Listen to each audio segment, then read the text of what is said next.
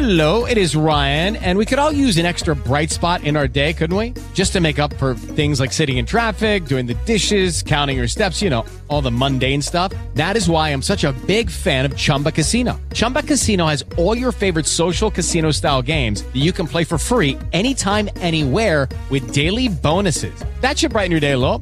Actually, a lot. So sign up now at ChumbaCasino.com. That's ChumbaCasino.com. No purchase necessary. VGW Group. Void where prohibited by law. See terms and conditions. 18 plus.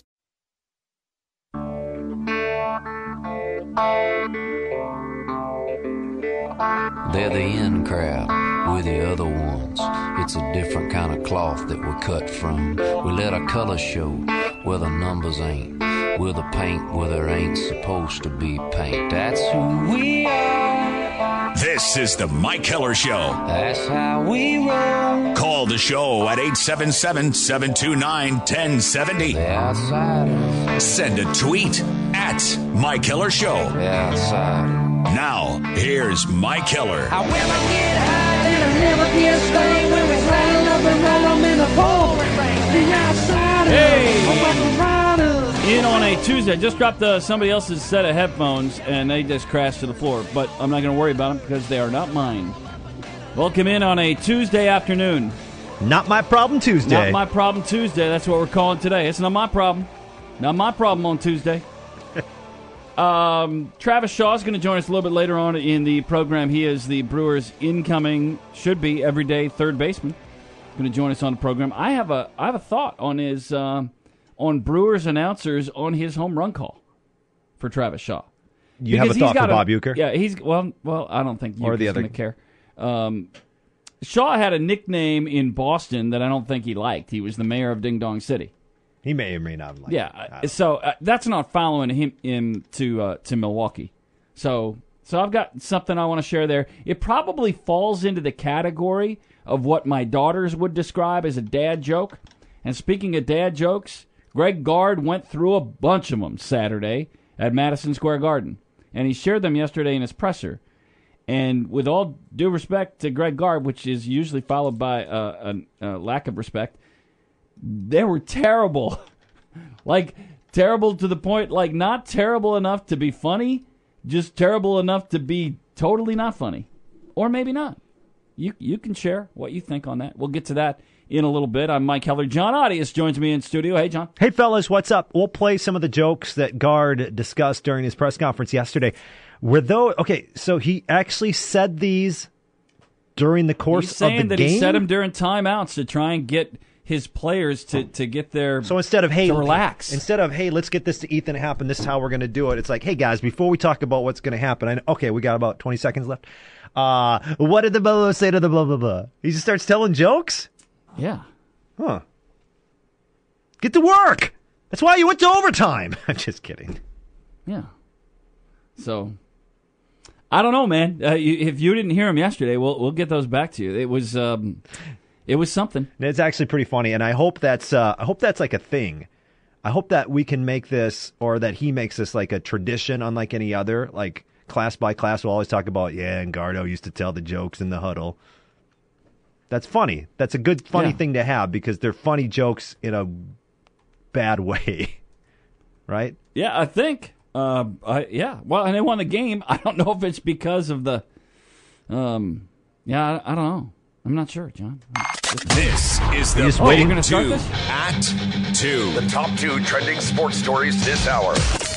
Number 2. What's going on over there? Let's have my volume on my computer. Number 2 in our Big 2 at 2. Turned it off now. What do you make of this St. Louis Cardinals hacking story that now we find out the Astros are going to get a bunch of money? The Cardinals are going to be docked some draft picks. Wow, did the Astros get the money? I thought the Astros got the money, The $2 million? So the Cardinals were fined $2 million and stripped of their first 2 draft choices. And the Astros get those picks, right? Well, that I wasn't aware of, John. Is that not? I don't know that would be fair. Here, I'll go. Okay, so if that is part of the resolution of the Cardinals had a front office. I could be wrong. I heard that on our airwaves. And I don't know if that's true or not. Yeah, can't trust that. If the Cardinals had a front office guy that came from the Houston Astros, that was previously with Houston, and after he'd been in St. Louis for a while, they call it hacked into the Astros. He just logged in on old username passwords. that he had.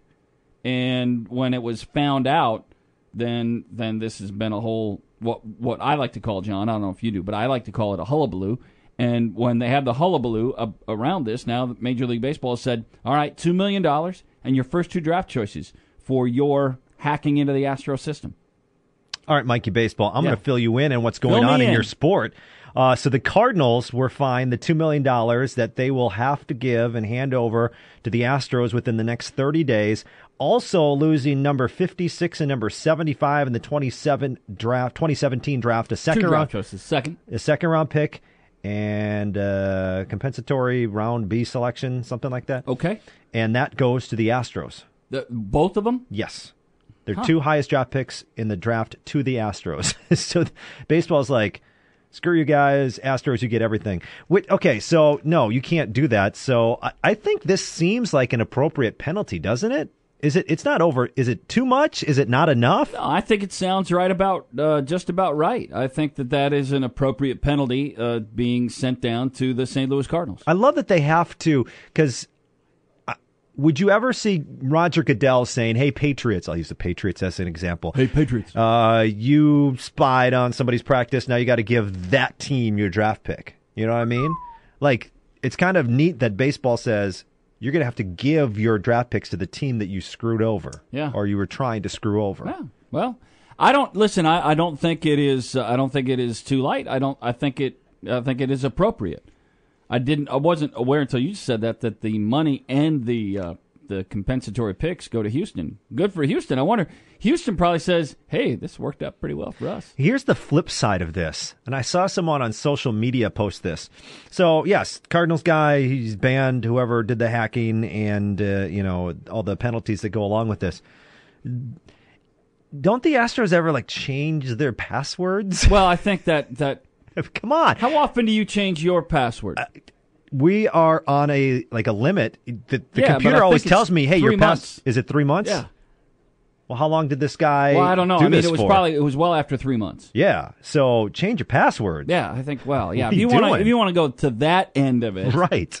Maybe they didn't change them, just daring somebody to go ahead. Go ahead. Like when we want your $2 million and 2 extra draft choices. A little behind the scenes, like if someone has ever let go here at work, right? Like passwords get changed immediately. Do you ever notice that? So I don't know. I blame the Astros for not changing their passwords. Number 1.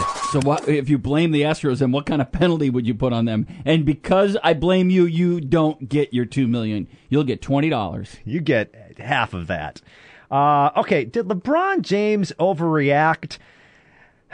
Charles Barkley was reacting to LeBron's request to get more help, right? He publicly went public and said, we need more help on this team if we want to win. So LeBron said that. Then Barkley came out and in part said this about LeBron. Inappropriate, whiny, all the above. The Cleveland Cavaliers, they have given him everything he wanted. They have the highest payroll in NBA history. He wanted J.R. Smith last summer. They paid him. He wanted Shumpert last summer. They bought in Kyle Korver. He's the best player in the world. Does he want all the good players? He don't want to compete?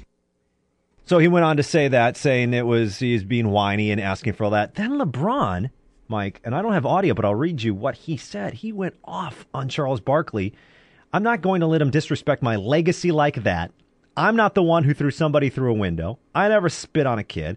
I never had unpaid debt in Las Vegas. I never said I'm not a role model. I never showed up to All-Star Weekend on Sunday because I was in Vegas all week partying. All I've done for my entire career is represent the NBA the right way. 14 years, never got in trouble, respected the game, print that. Go watch the 93 finals when John Paxson hit the shot. Barkley and Jordan were laughing and joking with each other during one of the games while somebody's shooting a free throw in the finals. But we were friends back then. I know he wanted to retire a long time ago, but he can't. He's stuck up on that stage every week. And if this makes him want to talk to me, the schedule's out there. He knows every road arena I'll be at. Don't just come up to me at All-Star Weekend and shake my hand and smile. So here's the deal. They're both right. They're both right. LeBron has never been in trouble. He has been at the forefront of the game. He has been the face of the game. He has been clear of controversy other than people who judged on his taking my talents to South Beach. But he has been clear of controversy. He's never been in trouble. He's been great his whole career. He plays all the time. He doesn't take time off for injury. He hasn't not shown up. He has had moments of difficulty in final minutes of games, but he has kind of taken that and put it in the rearview mirror. He's right. LeBron is right. So is Charles.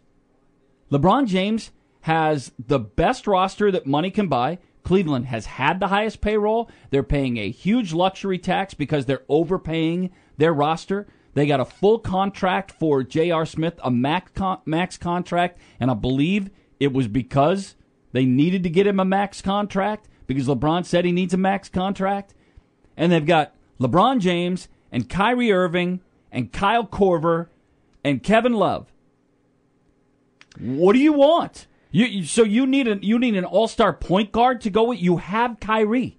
So when LeBron is out there publicly, and that would be my other issue, John, when LeBron went public, taking it to the media that we need a better playmaker, he didn't go into his owner's office, shut the door, and say, "We need an acquisition here. We need to make a move."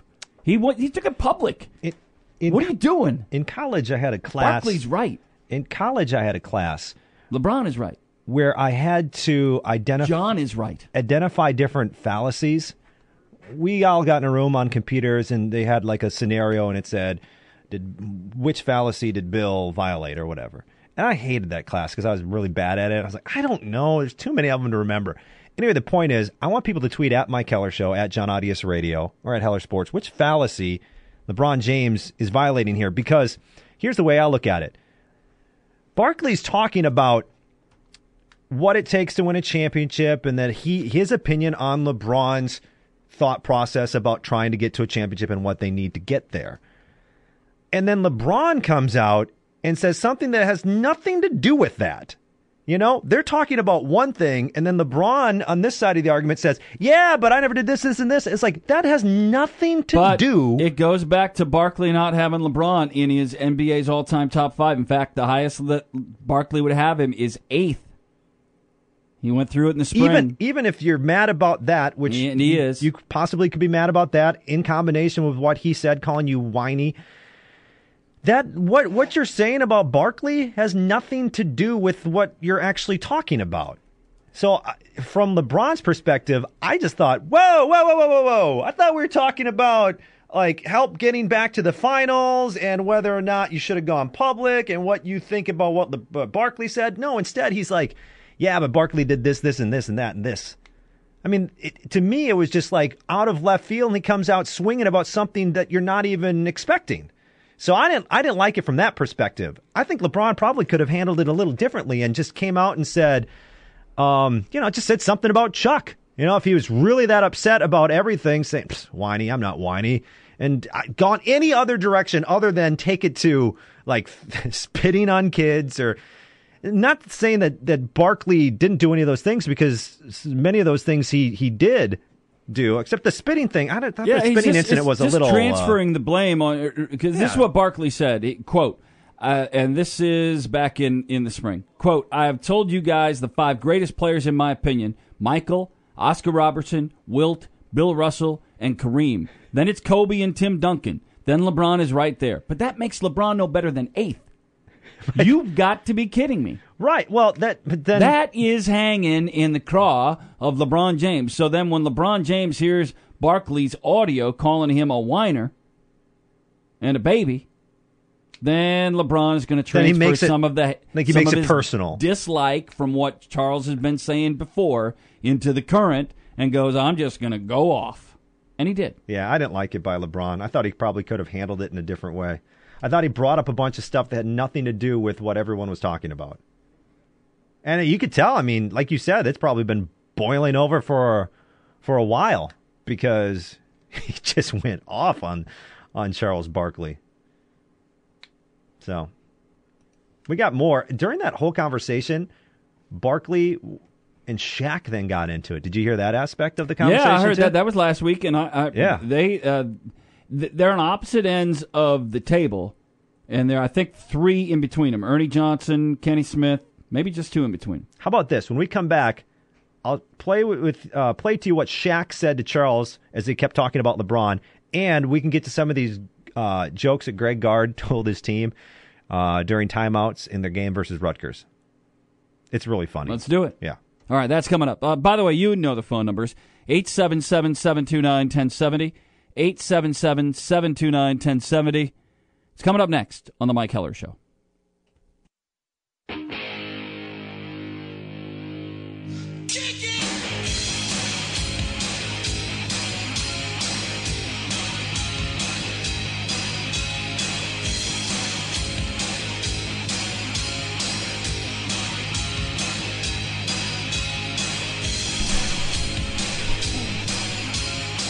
Hey, Jeffrey on Twitter agrees with me, Mike.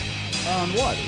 Did we have a disagreement? I'm just saying. He says, I'm a LeBron guy. My jaw dropped a bit. He made it personal. Automatically lost that argument. Tweeted out Mike Keller Show as well. I agree. Yeah. But what you're saying is not necessarily whether or not he should or should not have come back with that, but what they both said were correct. Yeah, I mean, what LeBron says is true. Those things do apply to Charles, and they don't apply to him.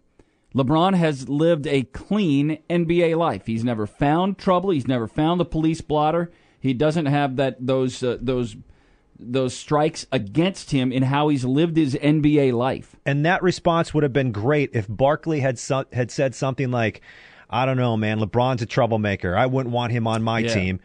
And then LeBron could come back fine. Wouldn't want me on my totally you want me on your team? Really? Well, blah blah blah blah blah blah blah. I agree. I think LeBron got thin-skinned on Barkley's remarks. I think what you said was correct too. He'd been thinking about this for a while. Yeah, I mean he'd been googling all the different things Barkley had done, make sure he got it all right. And keep in mind, Barkley has said that his top 10 all-time NBA players, that right now LeBron's not even in his top 7. But Barkley, though, when he was talking, this is why I thought it was when he mentioned the legacy thing, and then he went off on everything negative that Barkley has done or did in his career. Like Barkley, even in that soundbite about talking about LeBron being whiny, says he's the greatest in the world. Like here's Barkley. He's the greatest player on the planet. On the planet, right? So he went on Barkley more on LeBron. They're the defending champs, and for him to be trying to hold anything over Dan Gilbert's head, and I love all these wild punk ass reporters on television who's afraid to call out LeBron. LeBron's a great player and a great guy, but this notion that he's got to have all the best players on his team. He's got Kyrie Irving and Kevin Love. He want everybody. He don't want to compete. He want to be the favorite all the time. It just pisses me off that a guy that great don't want to compete. He's a great player and a great guy. And LeBron's like, chuck through a guy through the window, spit on a kid, and he's the worst. Yeah. If you just took the argument, so where do you stand on LeBron going public wanting that the Cavaliers need another playmaker and they need to make a deal? All those guys. What's your opinion? All those guys said it was inappropriate to go public.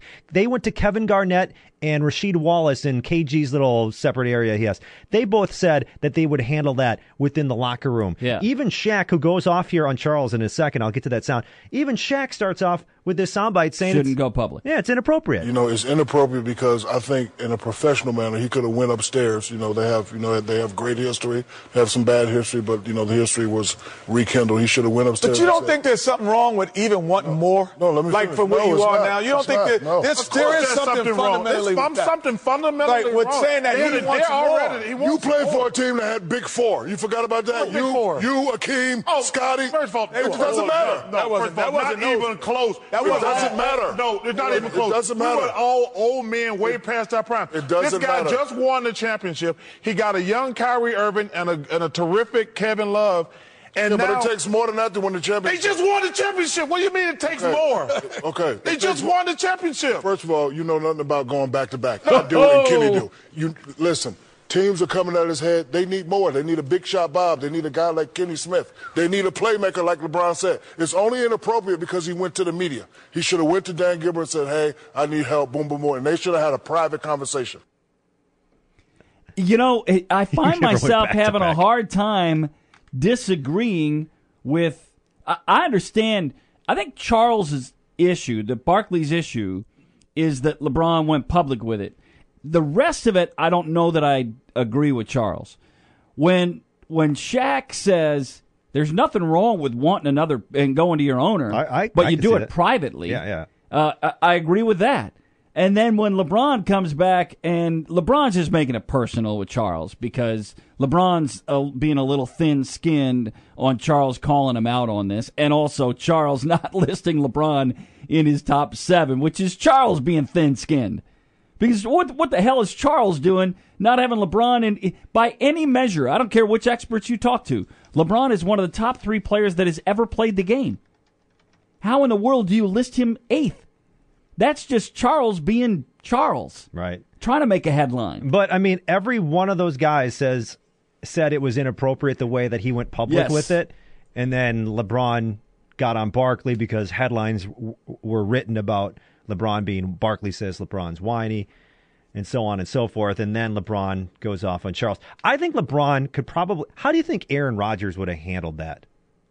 Like, Aaron Rodgers wouldn't have attacked Barkley and gotten personal. He would have had some sly comment. He would have done it in a different way. Go back to what Aaron Rodgers said about Mike Florio.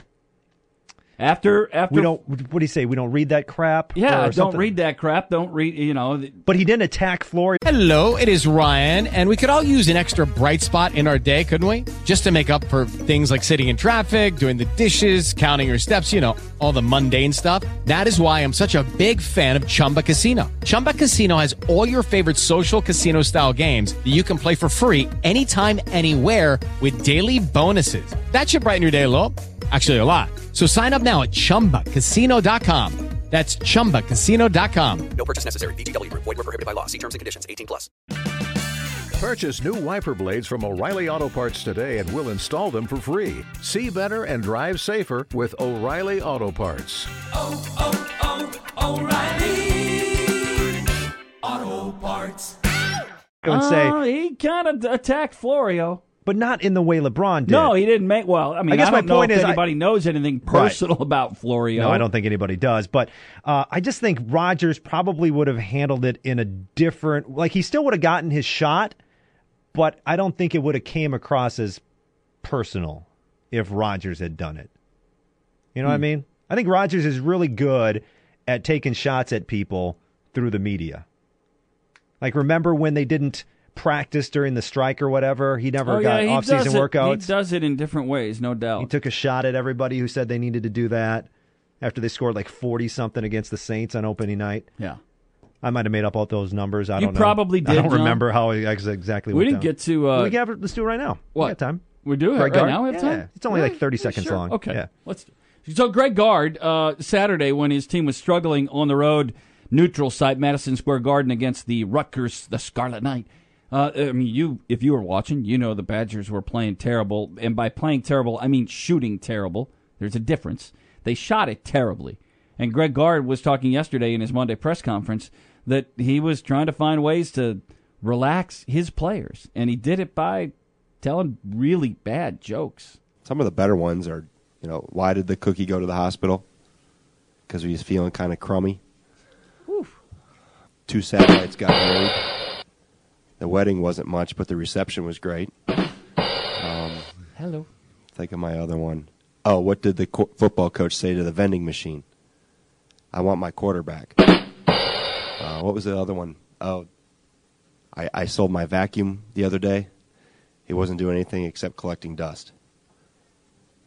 So, as you can tell, none of them worked. The ending is the best because nobody is reacting to it. As you can tell. I think it's in the delivery, right? I mean, what we should have done, John, is we should have played those back for Kostaki and had Kostaki break down the joke. Get him on the phone. You know him. Call, text him, see if he has a couple minutes here coming up after the break. Because it does feel like really bad dad jokes, like dad jokes when those are your kind of dad jokes to Avi, to the kid. Yeah, and I can't wait to start when you and the wife these. You and the wife are sitting there and the kid's kind of grumpy and the wife says, why don't you tell the kid some jokes? And I would love to memorize some of these jokes. And then the dad jokes come out. You got to work on that. Listen, my daughters are well versed in dad jokes, But mine are funny. I mean, I'm pretty funny when it comes to going dad jokes. Usually they're not prepared. They just happen. Hey, why don't they play poker in the jungle? Whew. I don't know. Too many cheetahs. Come on, John. It's the kind of stuff that Greg Gard needs to use in the huddle. What do you call a guy with a rubber toe? A rubber toe. That's right, Roberto. That's all right, we got all day. We'll be here all day. This is the Mike Heller Show.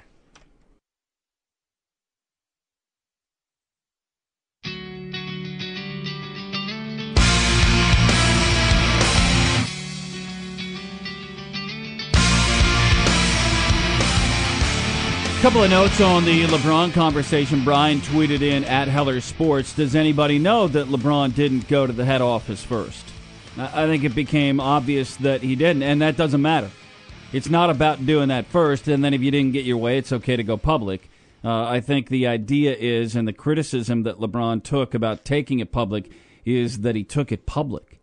That is a private matter that you talk about with your head coach, which is Tyronn Lue, or you go to Dan Gilbert's office, close the door, and say, listen, we need something here, but it doesn't go to the media at any point. Even if Dan Gilbert says, well, we're already the highest payroll in the NBA, I don't know that we're going to be able to make anything happen.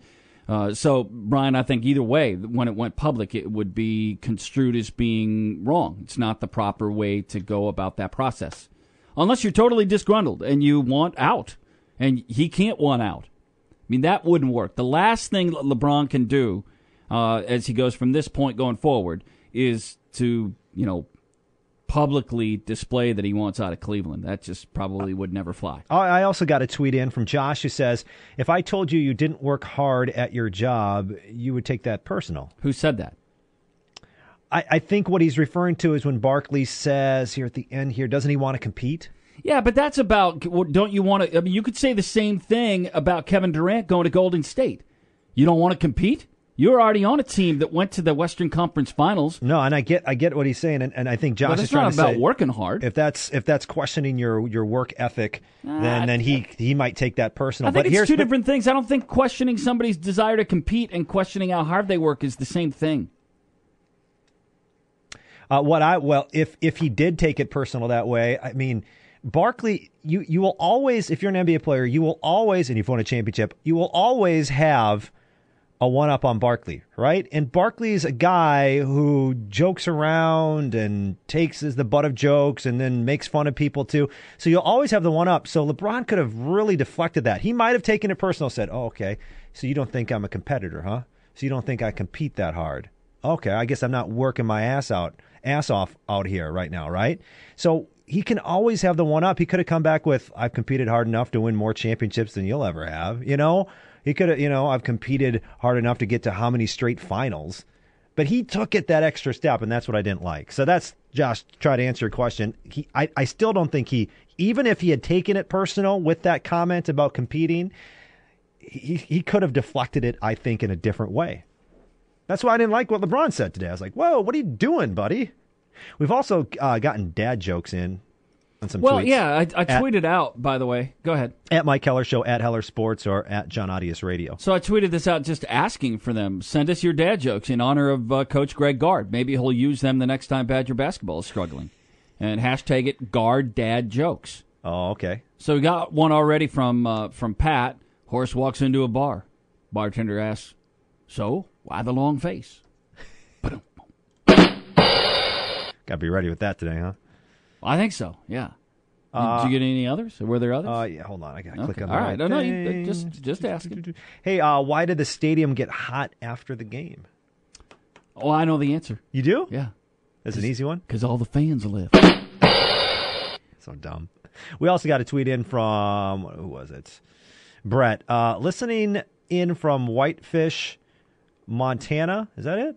MT? Is that Montana? Yes. While on vacation. Or Whitefish Mountain. Oh. Love your show, but the jokes are terrible, guys. Oh, they are terrible. Yeah, thank you. John, what did the red light say to the green light? What did the red light say to the green light? Don't look, I'm changing. I like that one. And it was the delivery too, Mike. He delivered that well. Don't look, I'm changing. I don't know why I thought that was funny. Well, so that's what we're doing today. Yeah, we're doing that. That's the deal. Listen, I mean, when you have kids, dad jokes become part of the deal. I don't know, do mom jokes not fit into the same category? Do moms not go there? I don't think so. It's just dads that do the dumb jokes thing? Apparently dads find those jokes funny. That's weird because I find they those kinda jokes are funny. funny. Yeah, right? Aren't they? I mean, Gardo's delivery wasn't so great to the media. Now, maybe... Can I play it again? Maybe in the moment, in a loud arena, Saturday at Madison Square Garden, maybe somebody laughed. I don't know. I mean, maybe his delivery was different in the moment. He needs to be mic'd up. It would have been great to have him mic'd up for that. So he was asked about some of the jokes apparently he told in the huddle versus Rutgers, and here are some of the jokes he told to the media that he said he told to his team. Some of the better ones are, why did the cookie go to the hospital? Because he was feeling kind of crummy. 2 satellites got married. The wedding wasn't much, but the reception was great. Think of my other one. Oh, what did the football coach say to the vending machine? I want my quarterback. What was the other one? Oh, I sold my vacuum the other day. He wasn't doing anything except collecting dust. So, as you can tell, none of them worked. That one did. That's the funniest part of it. And as you can tell, none of them worked. Yeah, I think it's a delivery thing. Material's not bad. It's funny. The satellite reception is pretty good. Reception, the 2 satellites at a wedding. So we'll take yours. Hey, I also saw this on Twitter. No, I can't confirm. I need context to this tweet. Okay? This is from a guy who covers the Colts for the Indy Star Sports.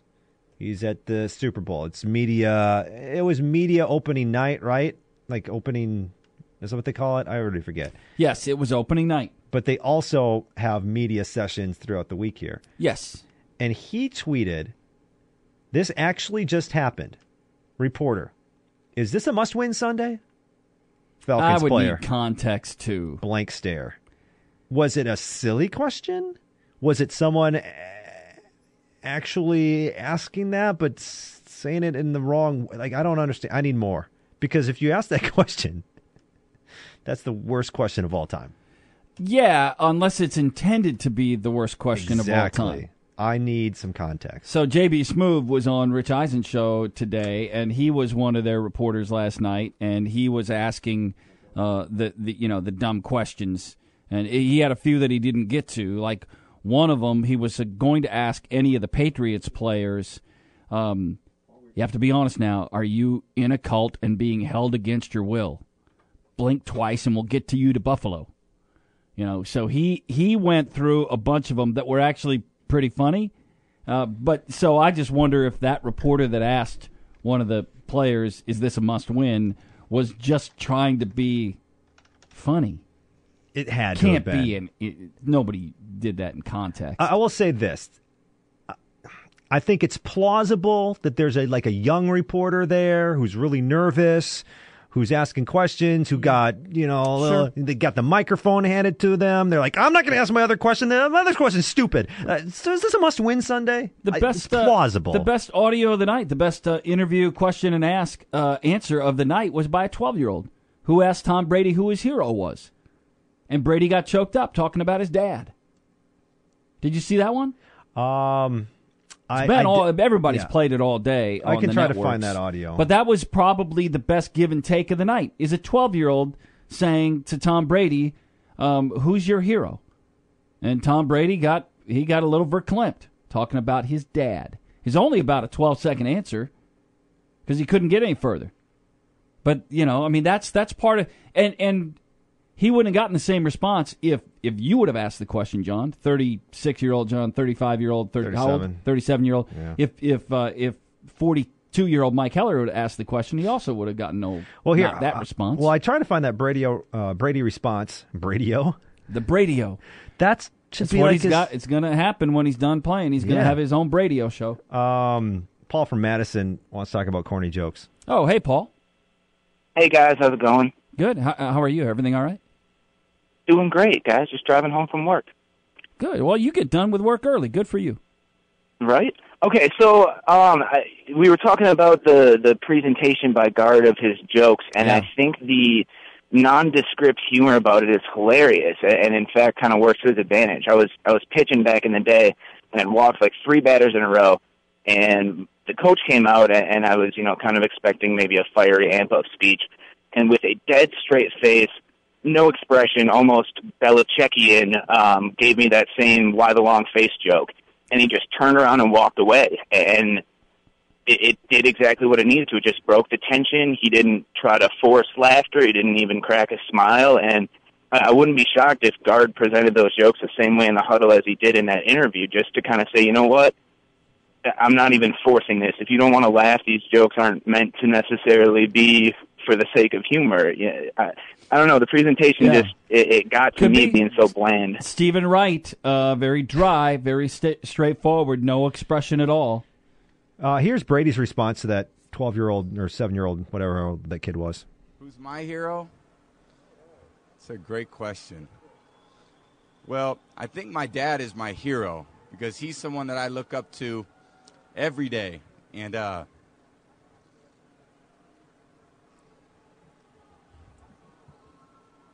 my dad. Yeah. So, and because the question was asked by a kid, that's why it got that response. Back in a moment, this is the Mike Heller Show.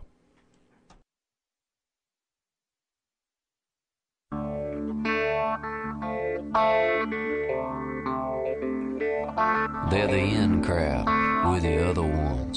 It's a different kind of cloth that we're cut from. We let our colors show where the numbers ain't.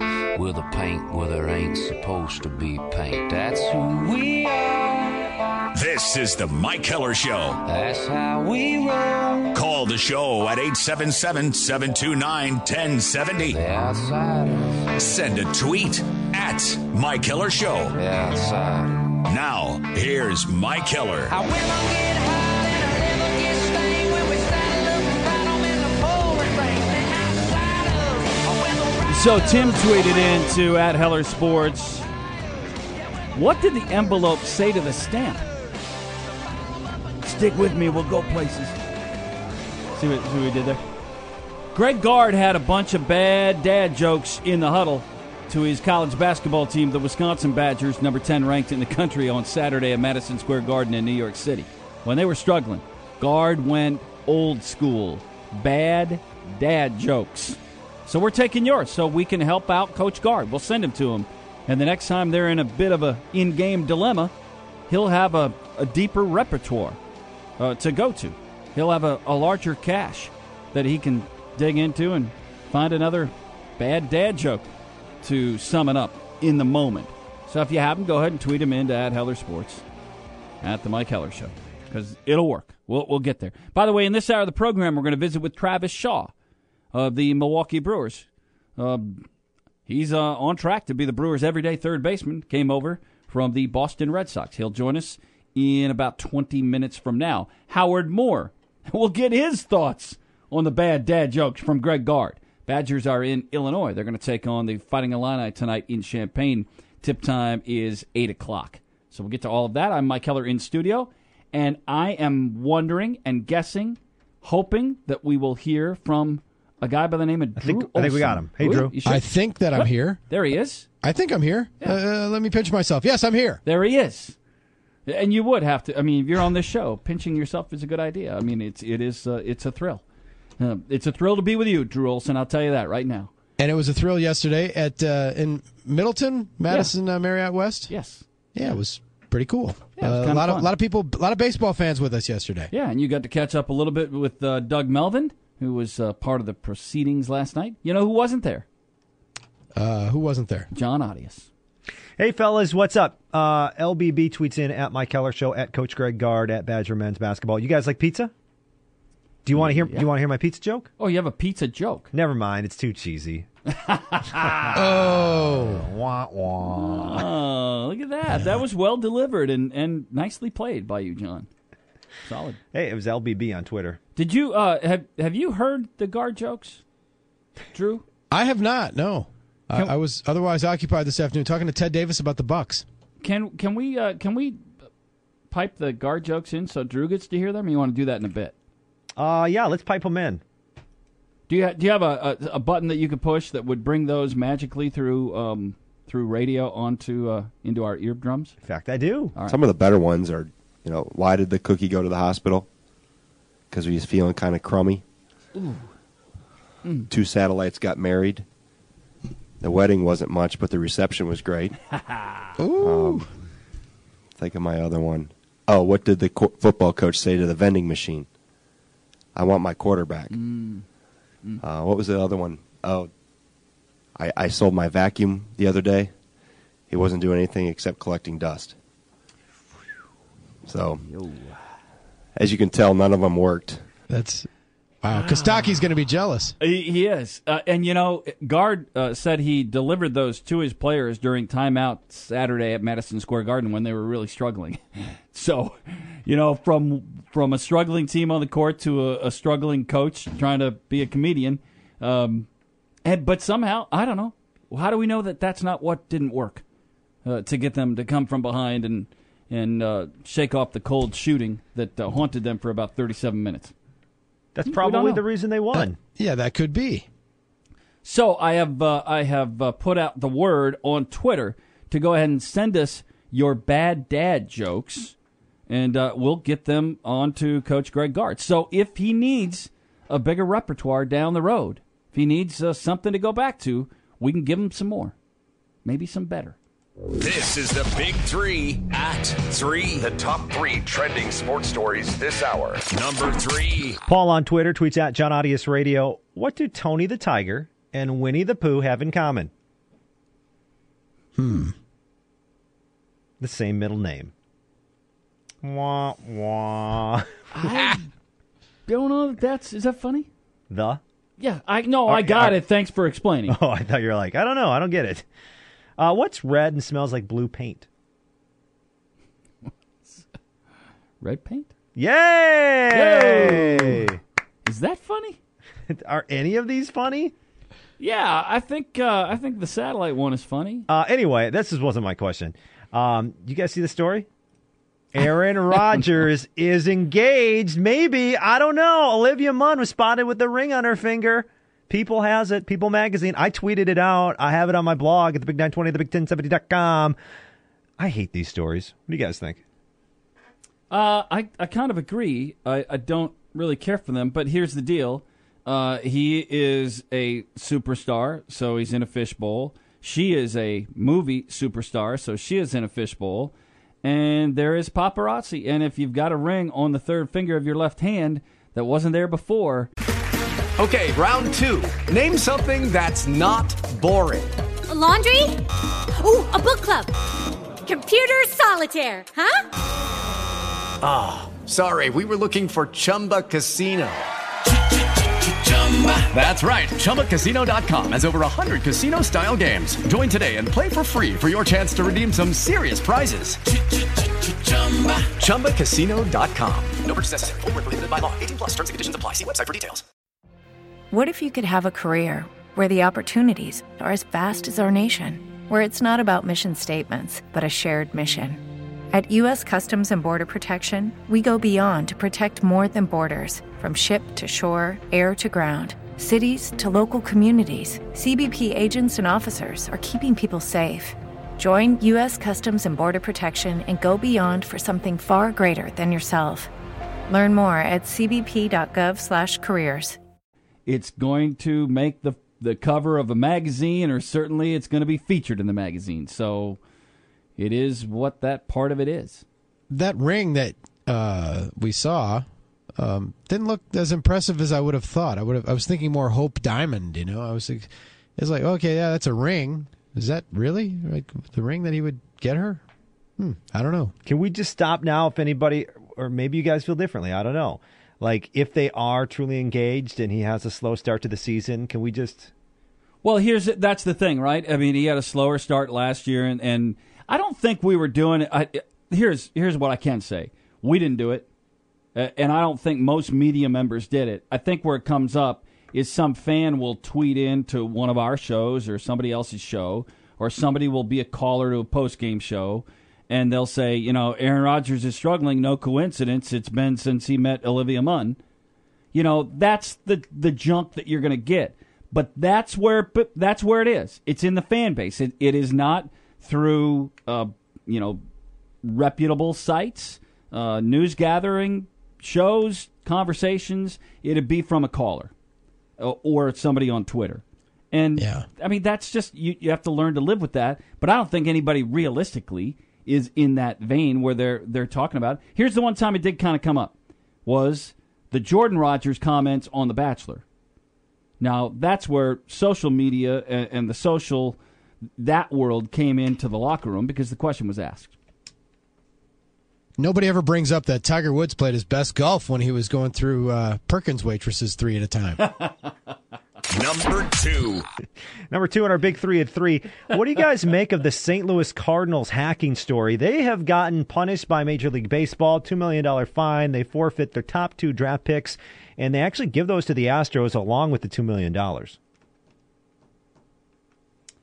I don't know. It seems like it's an appropriate punishment. I don't think it's too heavy-handed, and I don't think that they got a slap on the wrist. It seems to be appropriate. Drew, you've spent a lot more time in that world than most of us. I think it could have been a lot stronger. I think they kind of got off light. Those top picks, number 56 and number 75, going to the Astros. Those were the Cardinals' top 2 picks, along with the $2 million. $2 million isn't much for a major league team. I mean, that's more than like the Patriots got fined, though, right? Yeah, I mean, $2 million. The average salary is $5, I think. Minimum salary is now $500,000, I think. So, and again, this was former Cardinals scouting director Chris Correa. He was he's actually in prison for hacking in. So he's behind bars on this. He got his, yes. But baseball, there was no legal or even nothing had ever happened of this ilk. There's no corporate espionage clause in any of the, the codicils of the MLB agreement or anything. There isn't anything like that. Just that he tapped into using passwords that he kind of knew, and it was one man acting against the team that he used to be with. Last hour, I put part of the blame on the Astros for not changing their flipping passwords. I mean, we have to change our passwords all the time at work. What do they just keep it there for years? Hey, just promise not to log in. I'm being half tongue in cheek here, but why did they change their passwords? Well, I think, John, that's a let that be fair a lesson. Question.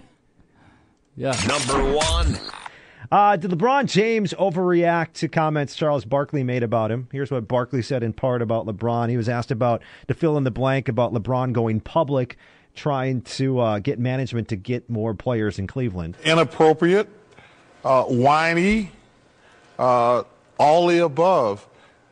The Cleveland Cavaliers, they have given him everything he wanted. They have the highest payroll in NBA history.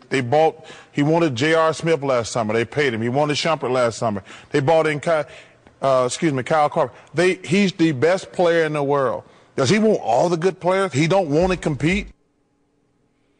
Then LeBron came back, and he came back firing guys. Here's what he said. I'm not going to let him disrespect my legacy like that. I'm not the one who threw somebody through a window. I never spit on a kid. I never had unpaid debt in Vegas. I never said I'm not a role model. I never showed up to All-Star Weekend on Sunday because I was in Vegas all weekend partying. All I've done for my entire career is represent the NBA the right way. 14 years. Never got in trouble. Respected the game. Print that. Then he goes and talks a little bit more about, I know he wanted to retire a long time ago, but he can't. He's stuck up on that stage every week. So what I said earlier when we chatted about this, for those who just joined in, is I think that they're both right. I think that LeBron was wrong at any point to take his desire for the Cavaliers to add another playmaker public. That never belonged for LeBron James to say to a member of the media. That's a Dan Gilbert conversation, and even if Dan Gilbert says, hey, LeBron, we're not going to be able to make something happen, that's where that conversation begins and ends. So in that regard, I think Charles is right. But I think Charles barked up the wrong tree. He should have said, listen, what this had no business doing is being public. The rest of it is just kind of taking a shot at LeBron that wasn't necessary. You could have taken the easy road here and gone after LeBron and saying, This never goes public. What's this guy doing? Has he not learned a little bit about PR work where the NBA and players are concerned? He can't take this public because nobody's going to feel his pain. Zero. But he took it personal, and then LeBron took it more personal because he goes back to Charles not having LeBron in his top 7 all-time NBA players, which is also ridiculous. But I think LeBron was thin-skinned on this, and Charles just took it a direction probably didn't need to go. Charles is playing the hits, man. That's what he's on a show where they throw stuff like that, and I think it looks small for LeBron to respond, but I understand him getting to where, hey, enough's enough with this guy, and he's got no rings and threw somebody through a plate glass window and spit on a fan, and come on, check yourself. So I understand it, but it didn't make LeBron look good. It didn't make him. We almost hold LeBron to an impossible standard.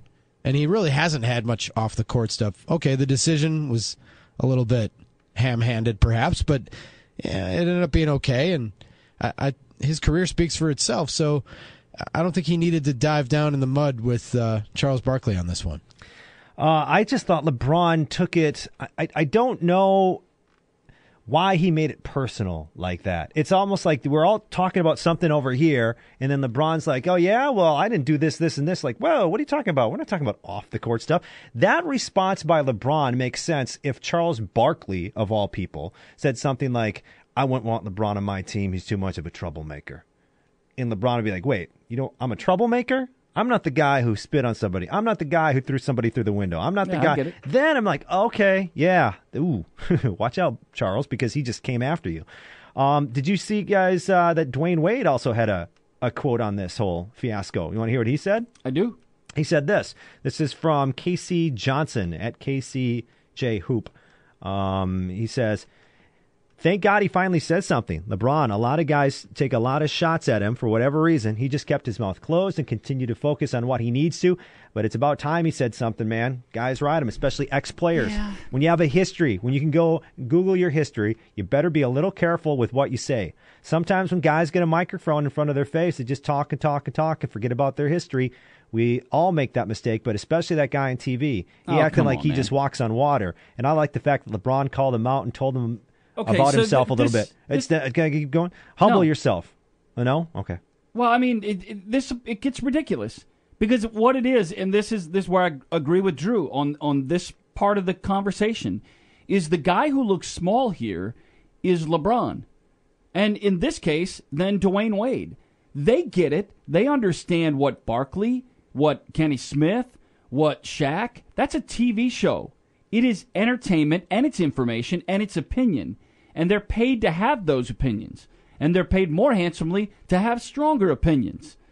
For somebody like LeBron in his current position to take it that personally and to turn it back around at that level and say, well, now I'm going to talk bad about you is silly.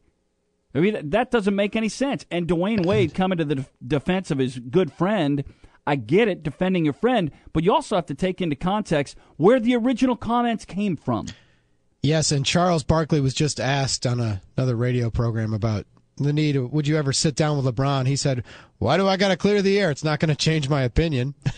That's Charles. Yeah, it's okay. That's all right.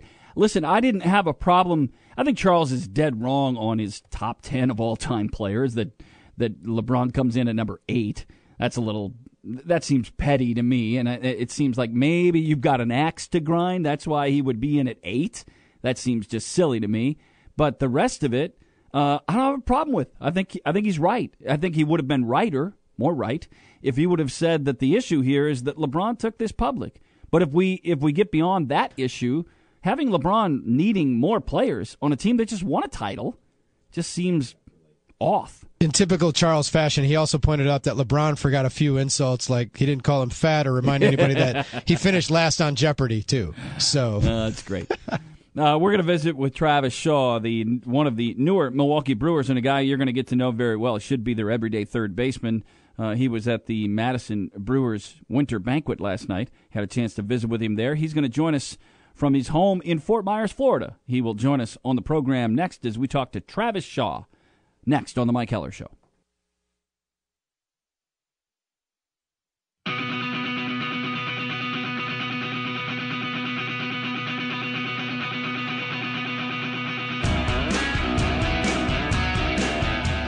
So last night we had the opportunity to be part of the midwinter Madison Brewers banquet that happened at the Madison Marriott West. Doug Melvin was there. So was Travis Shaw. He's a third baseman, but he's a first baseman, but I think he's going to be the third baseman on a daily basis for the Milwaukee Brewers. Travis Shaw now joins us on the program. How are you, sir? I'm doing good. How you guys doing? Good. Now, let's clear this up. You're back where it's warmer, right? So you right? I mean, you're in Fort Myers, aren't you? Or someplace. Yeah, I'm back in Florida, and it's 75 and sunny right now. Yeah, there you go. Perfect. I can't complain. Well, good for you. So let me ask you about what you remember from your first hit. How much do you get? Obviously, you get the ball because you got your first hit when you were called up. I think it was a single to center field. Do you remember the particulars of your first major league at bat? Yeah, I do. I mean, the hit kind of took too long. I made my debut in May for one game. I got called up again early June for one game. And so it'd been a couple of months, but I'd only had, I think, 10 or 11 at-bats before I got my first hit. But it was actually on my dad's birthday, so it's going to be hard to forget it. It was on July 7th against the Marlins, and it came off of Dan Herron. Oh, that's not too shabby. Yep. So, I mean, how much of your dad's career do you remember watching? I remember pretty much all of it when he got out to Los Angeles. I remember bits and pieces of Cincinnati, but once he got out to Los Angeles, I feel like I was old enough to remember because that's what sticks with me all the time. And his last 2 seasons, I mean, I was at the ballpark pretty much every single day. And that's something that I'll never forget, and I'm extremely grateful that he brought me every day. You know, we had a chance to visit last night and talking about being, finding your way to get acclimated with a new club. You got to do that in being called up for Boston. Let me do a little bit looking back before we look forward. In your first full season last year in the Bigs, how many times did you find yourself maybe just privately, quietly, just in your own head going, wow, that guy is really good, or when you saw somebody do something, whether it was Big Papi or somebody that you're playing against, where you go, wow, it's pretty impressive? Were there moments like that for you? Yeah, I can remember 2 in the second half of the season, just watching Mookie Betts and the MVP. I think he's the MVP runner-up last year, and what he did last year at age 23 was just astonishing to me. I mean, he had 2-3 home run games, and it's just watching him day in and day out go through his stretch that he went on all season long. I mean, he started off a little slow, but I mean, his slow definition is different than other people's slow definition. But watching him play last year every single day in right field and at the plate was something that's pretty special to watch. One of the things I've always heard from players, Travis, is that playing in Boston is like playing in the playoffs every day. Stadium sold out, and the team has followed probably more closely, other than maybe the Yankees, than any other franchise, arguably in baseball, definitely, but arguably in sports. So, what is that like to come into as a young player, to learn to deal with that kind of that fishbowl existence of being a Red Sox player? Yeah, the media up in Boston is a different animal, and they're extremely intense. They demand excellence. There's no rebuilding. It's a win now every single year. And the Red Sox do a pretty good job in the minor leagues of preparing guys for that. You go through a couple programs when you start hitting AA, AAA level that they try to prep you for what that's like. Granted, it's always different when you get up there, but they do a pretty good job of that. And the group that I came up with, that I got called up, my draft class in 2011, we all pretty much ran through the system at each level pretty much the exact same time. So when I got called up, half the guys from my class were up there, and then probably a couple weeks later, some more guys came up. So we had 6-7 guys that I had played with my whole career that got up there about the same time that I did, which makes it a lot easier. A couple of interesting notes on that front. You've spent your entire career as from the time you were drafted through the system as a Boston Red Sox, and you were also predominantly a first baseman. How about those adjustments to a new club, and also being a guy that will probably play a bit of both third and first base? Yeah, the transition to the National League is going to be different. National League Baseball is a lot different than American League Baseball. American League East, it's who's hitting last and who can hit the most home runs. And I know National League is a little bit different of a game, but that's going to be a change. But for me, last year playing third every single day for most of the season, that allowed my comfort level at third base to go really high again, because that was the first time I had played third since college on a daily basis. And I'm looking forward to a new opportunity this year. And whether that's at third or first or wherever they want to put me, I'm willing to do anything they ask. Does that impact your offense when you're working on, because obviously you want to field that position and you hadn't done it a ton, so you had to work on it harder. Did you feel it impacted your offense? No, not really. I don't want to say it impacted my offense. I do have to work a lot harder at third base than I do at first base. First base comes pretty easy to me. It's so natural. Last year there was a ton of extra work that I had to put in at third base in spring training and pretty much all through the season every single day. And that's something I'm going to have to carry over into this year. I'm still trying to get to the comfort level that I'm at first base, at third base, but it's getting there. I don't want to say it affects my offense, but I do have to work a lot harder at defense at third base. As long as we're talking about adjustments, Travis, let's talk about adjusting to spring training in Arizona. I think you're going to like it, but then again, there's the home advantage and all that stuff. But what have you heard from guys about what it's like and the difference, shorter bus rides and fewer night games and things like that? I've heard nothing but good things about Arizona. I've been out to Arizona. I played in Arizona Fall League, and I love Arizona. It's a place that I enjoy visiting, and I don't think I'm going to miss Florida spring training at all. Granted, the proximity to home is a little different, but Arizona spring training is one of the major things I'm looking forward to. We had a chance. I wonder how that acclimation works. You had the weekend on deck event in Milwaukee, and I would assume that's the first time you've really spent with any of your new teammates, right? Yep, that's the first time I've met any of them. I knew Taylor Youngman; he was on my fall league team, but other than that, I didn't know anybody. None of the coaches, nothing. So it was like a new kid walking into a new school, and for me, it's different. But this weekend was a good starting point for me. And now, when spring training rolls around, it won't be totally new. What went into your selection of number 21?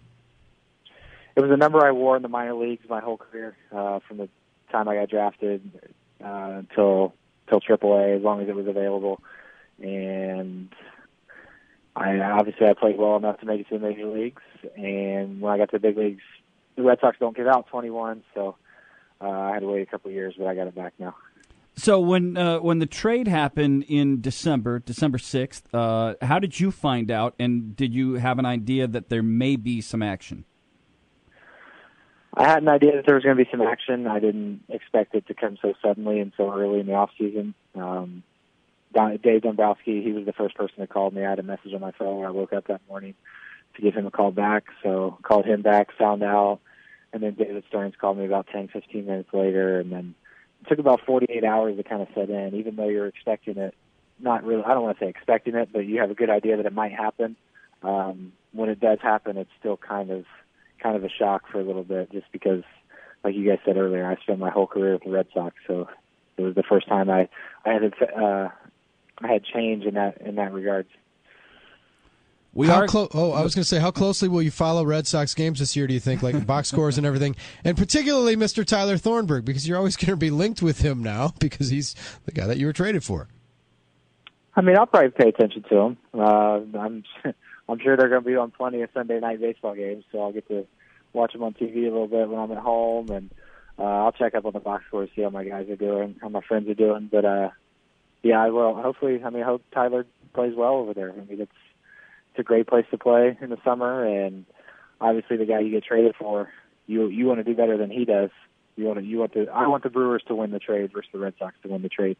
Yeah. Hey, so do we, Travis. So do we. And then the other good thing about this deal is you get to leave a nickname behind in Boston. You're not going to. Milwaukee's not going to be Ding Dong City, so you're not going to be the mayor of Ding Dong City. So we get to come up, and somebody's going to come up with a new moniker. Do you actually have a nickname that people go by other than that one? I do not. Nickname's never been really my thing. It's whatever people want to go with. I mean, the thing in Boston took off, and Judy was boring. Hello. Then Judy discovered ChumbaCasino.com. It's my little escape. Now Judy's the life of the party. Oh, baby, mama's bringing home the bacon. Whoa, take it easy, Judy. The Chumba life is for everybody. So go to ChumbaCasino.com and play over 100 casino-style games. Join today and play for free for your chance to redeem some serious prizes. ChumbaCasino.com. No purchase necessary. Void where prohibited by law. 18 plus terms and conditions apply. See website for details. Every day, we rise, challenging ourselves to work for what we believe in. At U.S. Border Patrol, protecting our borders is more than a job. It's a calling. Agents answer the call, working together to keep our country and communities safe. If you're ready for a new mission, join U.S. Border Patrol and go beyond. Learn more at cbp.gov/careers. Who am I to stop what everybody wants? So if somebody comes up with something, I'll roll with it. Well, we'll have to spitball this one for a while. Maybe when we get back with you, we'll see you at spring training in the first week of March or second week of March when we're out there. We'll have to see if anything has evolved naturally. I mean, right. Travis, one of the things I'm impressed, I'm amazed by what guys do in the major leagues on a pretty much a daily basis and have been for years. But I think maybe the toughest job in ball is the guy who parks cars at Fenway Park. In the players' lot, because that is, if you've never been to Fenway, it's on the smallest footprint possible. And the guy who parks car, the way the cars are wedged into that lot, I'm wondering if you ever had a chance to marvel and if you ever had any scratches or anything, because it's just ridiculous how many cars they can wedge into a tiny space. It's impressive. They have 2 or 3 guys that are allowed to move cars. I think there's 4 or 5 guys that work down there, but only 2 or 3 of them move cars. But it takes some skill to figure out how they're all going to fit in there, especially when we go on the road, because they find a way to get them all under that thing or under that overhang. But it's impressive. The club's liable for any scratches, though. So I didn't get any, but if some were happening, I didn't have to pay for it. So when that happens, I'm not familiar with this. So you have to valet. You can't go get your own car. No. They pretty much pull it out. They suggest that they pull it out in case something happens. Because they are tight. It is shoehorned, Mike. It's ridiculous. So I walk into that player, and these are nice cars. Some cars are literally inches from other cars, and sometimes they have to move 4 or 5 cars just to get yours out. Well, you're not going to have that issue in Milwaukee. I can tell you that. Oh, big players lot. Yeah, very good. Good. Well, Travis, it's a pleasure to visit with you. It was good to meet you last night. Thanks for doing this and jumping on the show here today, and we'll see you out in Arizona the first week of March. All right. Thanks, guys. Thanks, Travis. That's Travis Shaw. He is going to be the Brewers' everyday third baseman. At least that's the way it would stack up. And here's the thing. I don't know if Brian Anderson will go here. It would help if an announcer had just a touch of a Southern accent. Because on a Brian Shaw home run, you could look back at it and say, as soon as it left the bat, that ball was gone for Shaw. Right? I mean, wouldn't that work? For Shaw. For Shaw.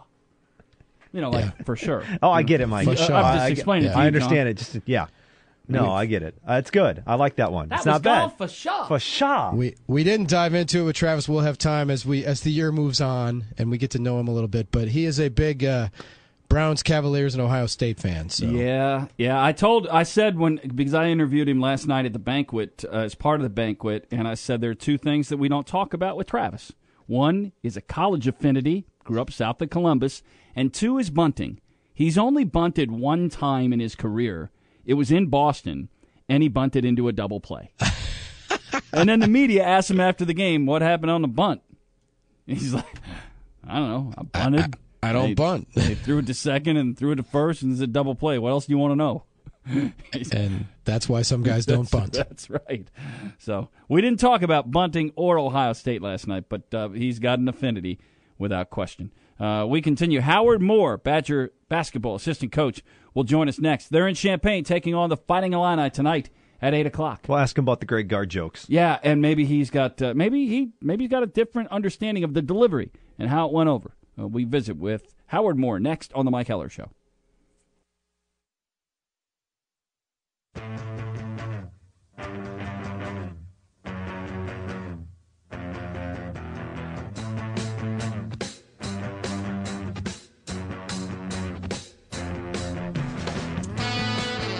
Back with you, working our way through a Tuesday afternoon. Little Badger basketball late tonight will tip off after 8 o'clock in Champaign, Illinois. Of all the places, John knows this. Drew, I don't think you've been to all the Big Ten cities, have you? No, I haven't. Yeah. Of all the Big Ten cities, I think John and I agree on this one. And I don't mean any disrespect, but of course I do. I think Champaign is my least favorite of all the cities we go to.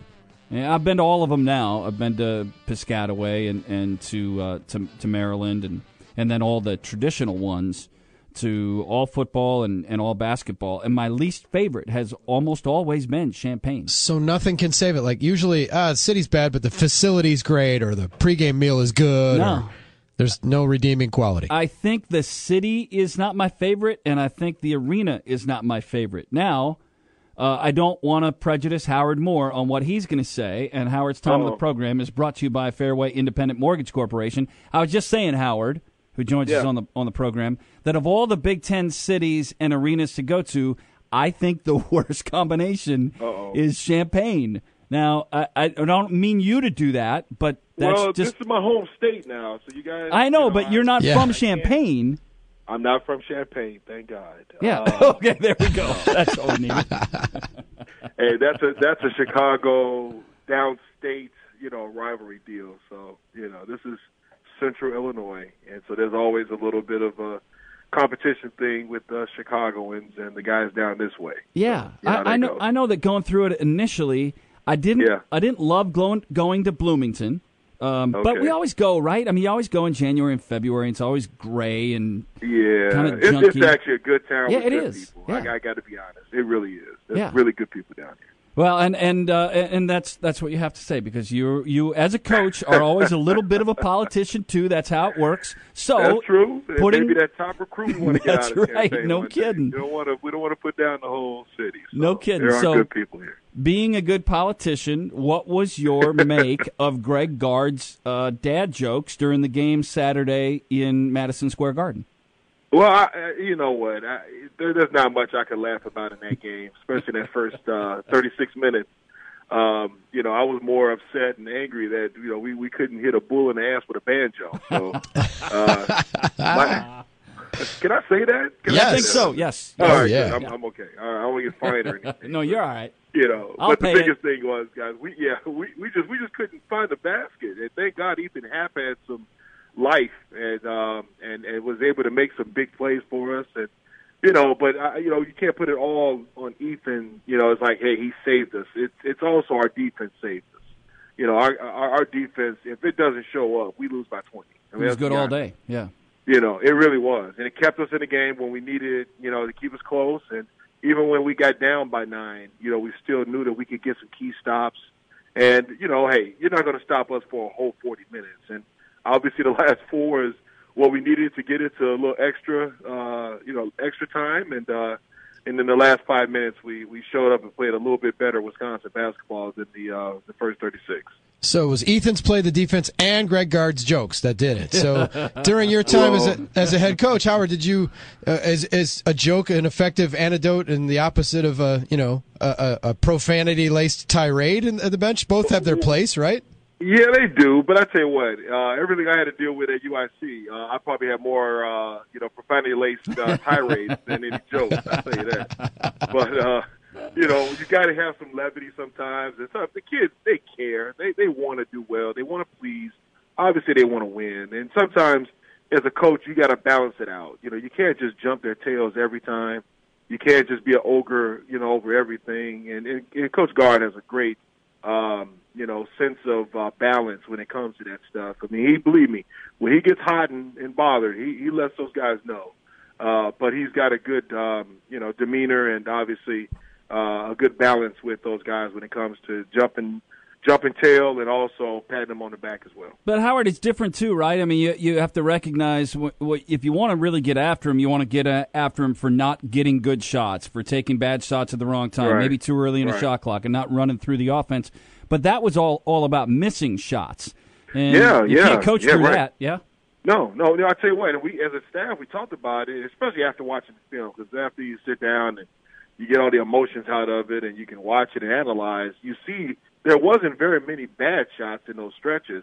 we got some good looks, you know, and you got to give Rutgers credit, and the coaching staff there had a good game plan to shorten the clock with us and mix up the defenses from man to zone and try to get us out of a rhythm. And, those things were obviously effective. I mean, we've seen those things before, but when you're, working with a shorter shot clock and now you're trying to figure out a zone and trying to find the soft spots, sometimes you can get out of a rhythm that way.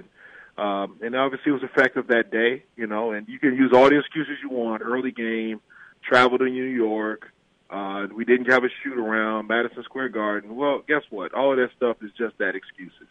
And so our guys, they just found a way, and that's what good teams do. They find a way to win, and thank God we were able to get that done.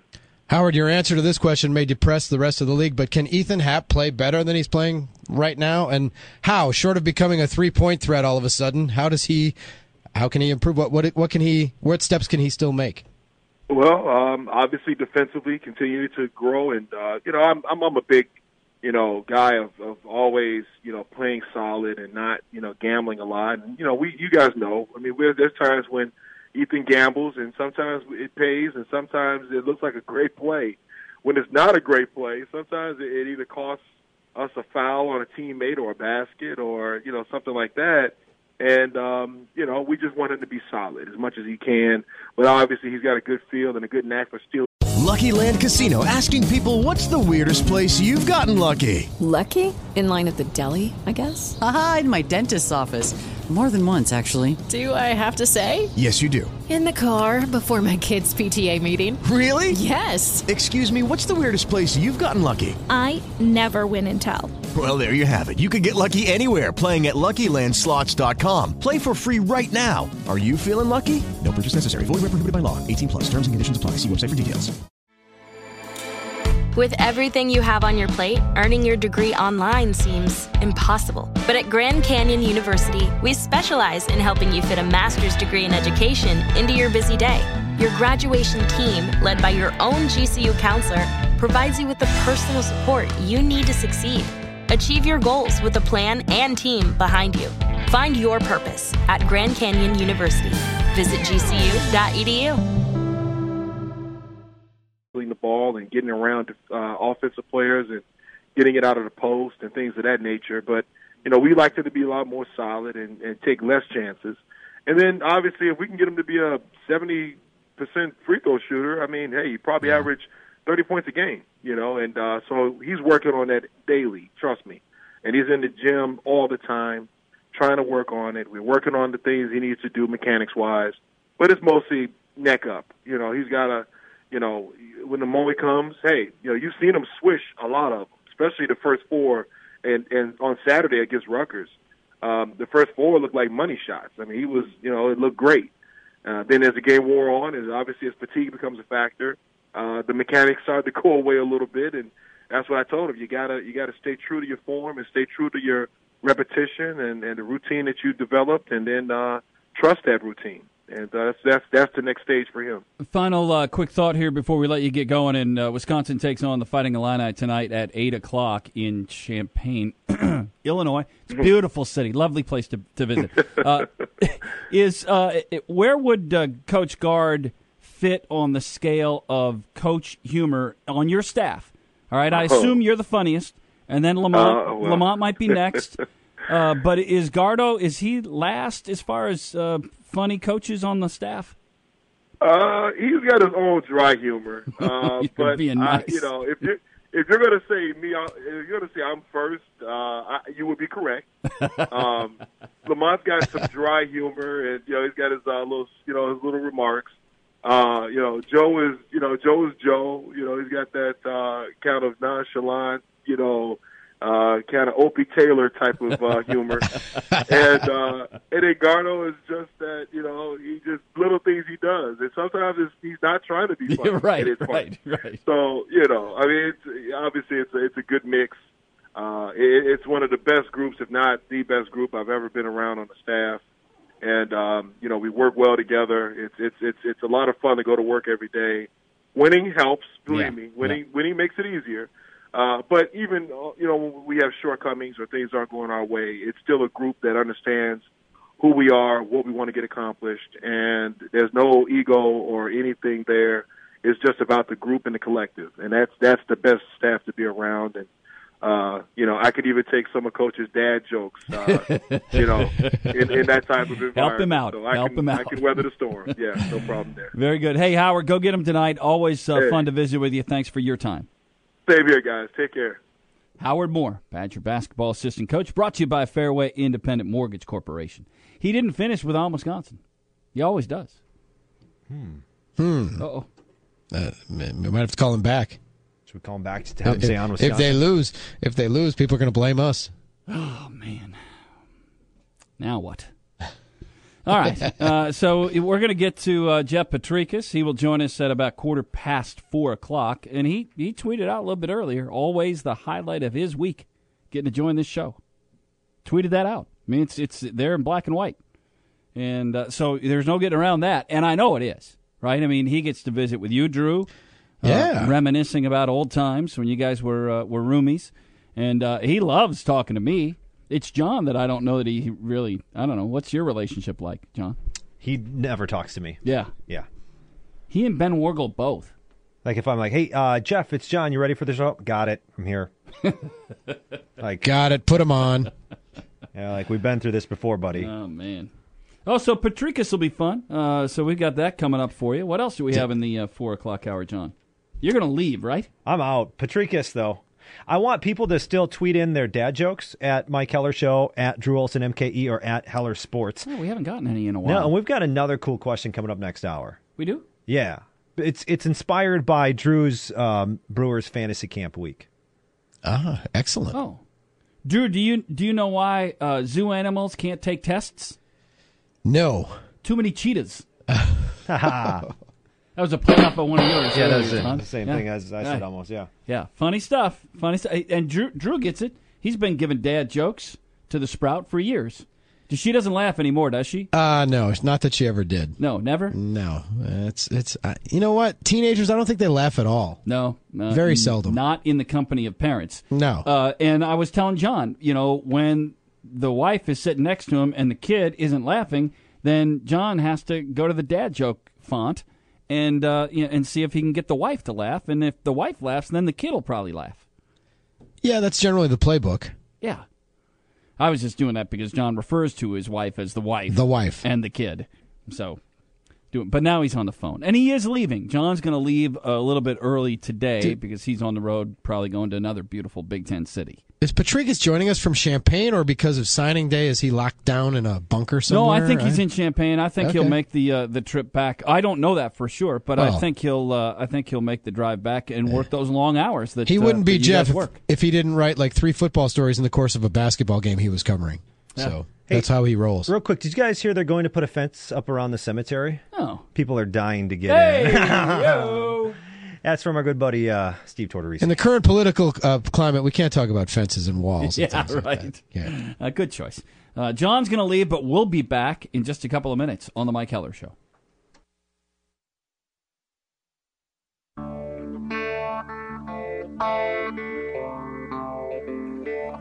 They're the in crowd, we're the other ones. It's a different kind of cloth that we're cut from. We let our colors show where the numbers ain't. We're the paint where there ain't supposed to be paint. That's who we are. This is the Mike Heller Show. That's how we roll. Call the show at 877-729-1070. The outsiders. Send a tweet at Mike Heller Show. The outsiders. Now, here's Mike Heller. A couple hours in the books and 2 more yet to go. We welcome in our newest audience on The Score, our friends in Appleton, Fox River Valley, also joining us on the Big 920 in Milwaukee, and the Big 1070, 100.9 FM in Madison, Wausau listeners on 100.5 FM, and wherever you might be listening to us today on your iHeartRadio app, which is free and downloadable and well worth your trouble. And I mentioned it's free, and you can do that on your smartphone. It's the iHeartRadio app, and it is spectacular. It means you can take this show and so many of our other shows with you wherever you go. We've got a busy hour of this hour of the program. Jeff Petrikis, our favorite segment of the week, or at least his. Jeff Petrikis joins us at about 4:15 the hour. and plenty of ground to cover in this Wednesday, make it Tuesday edition of the Mike Keller Show. Little wishful thinking, Drew. I'm already a day ahead, but it is only Tuesday, and that's Drew Olson right there. Hey, Drew. It's Tuesday, but aren't you going out of town this week? Aren't you leaving the show? I am. So you're today counting is my the days. Thursday. Yeah. Yeah, today is my Thursday. I get to call, and we should probably have Brian Posick on the show tomorrow, because I get to call Badger Hockey on the radio both Friday and Saturday night from East Lansing, which I can add this. Of all of the Big Ten cities we go to, that might be my favorite. I like the campus. I like running through the campus. I've run there many times, and running through that campus in the winter is a great place to run. I just like East Lansing. We might have to have a power ranking of I would put that Big Ten road very cities. near the top of the Big Ten road cities. I like Minneapolis, but I've always liked Minneapolis. Although that campus is very urban, kind of like it is in Madison. So that part I like. And I don't mind Iowa. I don't like Iowa fans so much. Some of the people are good, but the Iowa fans, not a big proponent of them. But, yeah, we can go through that. Lincoln is probably also right up near the top. But I haven't been there for basketball. Only, I was there for women's basketball, not for a men's game. All right, so now that we've covered all my travels, Mike Pilch joins us in studio wearing his Youngstown State pullover. That's correct. I'm a Kent/Youngstown State grad. Well, I graduated from YSU, but I started my career at Kent. So can you be a fan of both? Yeah, why not? Aren't they competitive? Pardon me? Aren't they competitive? They can be. There is a bit of a rivalry there at times. No, Oh, Youngstown right. State's Horizon League and Kent's the MAC. Okay, all right. So different sizes and all that. So they do compete against one another. They can, especially in hoops. Isn't they that like in- being a fan of Marquette and Wisconsin at the same time? Well, you can do that, can't you? No, in you hoops. cannot do that. Oh. Who does that? Drew, you've spent your whole life in the Milwaukee area. Can you be a Marquette and a Wisconsin fan? I think you can. If you didn't attend one school, for sure. Neutral, you cheer for both. Yeah. Yeah, I attended both those schools, so I'm allowed to represent Yale. Well, when you Travis Shaw, by the way, a Kent State grad. True. Yeah. And so he said the reason is he kept waiting, and Ohio State never recruited him. Never offered, never a call. You know what's funny about that? And he said, I was offered by Michigan and Indiana and a bunch of other schools around the area, but Ohio State never reached out. I'd have gone in a heartbeat. The baseball program I played at in high school, we had 8 or 9 guys who played collegiately, and like 6 of us played D1. A couple other guys could have. I don't know that any of us were recruited by Ohio State. I don't know why. Yeah. It's weird. He said it's a bad program. But that's it's iffy. It's not bad, but for a Big Ten school, it's okay. Well, it's better than Wisconsin's Big Ten. Lucky Land Casino, asking people, what's the weirdest place you've gotten lucky? Lucky? In line at the deli, I guess? Aha, in my dentist's office. More than once, actually. Do I have to say? Yes, you do. In the car before my kids' PTA meeting. Really? Yes. Excuse me, what's the weirdest place you've gotten lucky? I never win and tell. Well, there you have it. You can get lucky anywhere, playing at LuckyLandSlots.com. Play for free right now. Are you feeling lucky? No purchase necessary. Void where prohibited by law. 18+. Terms and conditions apply. See website for details. Baseball program. You ready? He did not know that Wisconsin didn't have a Big Ten baseball program. Well, it should, but that's a different discussion for a different day. Yeah. All right. So let's go. This is the Big Four at 4. The top 4 trending sports stories this hour. Number 4. So if you could invent your own fantasy camp, what would you attend? Well, I would do what Drew just came back from. So I think that's at the top of the list is a baseball, a Brewers fantasy camp, and hopefully I'll go next year. And Drew loved it. But okay, so if we took baseball out of play, I think it would be cool if they had a Hollywood fantasy camp. I was thinking the same thing. Where you could insert yourself into, a famous movie scene with you as the lead. I was thinking that same thing. Same exact thing. Yeah. My dad has raced NASCARs. Is that the proper term? Like the Charlotte was it the Richmond Motor Speedway? You can actually pay and go on that and do like 12 laps. And he did that. That was pretty awesome. You're not racing with other drivers, but you get the experience. And I don't know what you're going. He's going pretty good on that thing. So that's pretty cool. Yeah. What would you do, Drew? Yeah, I would end up probably the rock and roll way. Try the guitar stuff, like lessons from established heroes that way and be able to play. If you could play on stage with a song with your favorite band or something, would be awesome. And you play more than a little. I mean, I dabble. You play. Yeah, you dabble, I play but you dabble. work on it. I mean, you dabble at it, so it's one of your pastimes. Absolutely. Yeah, so for any of the rest of us who don't play an instrument, that concept is great, but any of us that don't play anything understand that it just doesn't play. It doesn't work, right? Well, You'd have to be a front man. I'd have to be. What if they had a hockey fantasy camp for people who, like John, who've never strapped on skates, and they took you from never strapping on skates to playing a hockey game by the end of the week? They could do it. Could they? I don't know. think so. I don't know if you could do that. Have you skated, Drew? I mean, you did. Not in years. We just played right. pond hockey and stuff. I mean, that was it. It is. If you tried to do it like so John's 37, I think. Yeah. If he tried to throw skates on now, it would be Bambi. He'd be bad. If I tried, it'd be awful. Just because it's been so long. Yeah. Yeah. Interesting. All right. Number 3. Is Aaron Rodgers engaged? Oh my God! Is this true? Oh my God! Who put that part in? Well, I added the flavor to it. Right. So you're taking on character. So there was a picture of Olivia Munn with a ring on her third finger of her left hand. So here's my issue with this. She's a Hollywood star and he's an NFL star. That means it's fishbowl life, it's paparazzi. That part is what it is. I don't mind that there is conjecture and conversation about that. I don't think it necessarily comes here other than like in this brief format. The thing that bugs me is when a fan will tweet in or call into one of our shows or write in and say the reason Aaron Rodgers is struggling is ever since he got serious with Olivia Munn.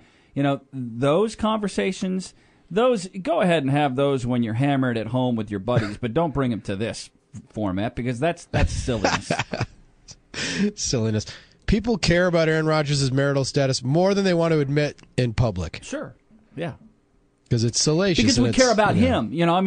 We're always attached to those, just as we were with Ryan Braun to a certain extent, and Giannis, and those players that we are big fans of. Certainly, that's why there are books written about them, because you want to know more about them. And when there are feature articles or a program focuses in on the behind-the-scenes stuff, we're going to watch because we want to know more. That's not necessarily bad. It is what it is. When it makes it into, well, that's the reason he's struggled on the football field or whatever, then that's the part where it separates from just being, curious. She doesn't have a movie out. Number 2. Does she? No, she doesn't have a movie out because that would be good timing to get more publicity. Like they're about to walk the You know what? She's the red in carpet something together. right now. Let me look that up. I think she is in something, not as a major star. Office Christmas Party or something, but that didn't do much. Not.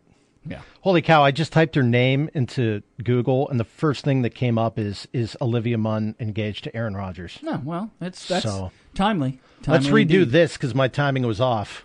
Number 2. What do you two guys, because your guys, make of the St. Louis Cardinal hacking scandal and the penalties involved? So the penalties are, right, the first 2 Cardinals picks in this this early summer's draft, and a $2 million fine. Those picks go to Houston, and so does the money. And, Drew, I'll let you jump in there. I think it could have been worse. $2 million, I think, is the most that a team can be punished for anything.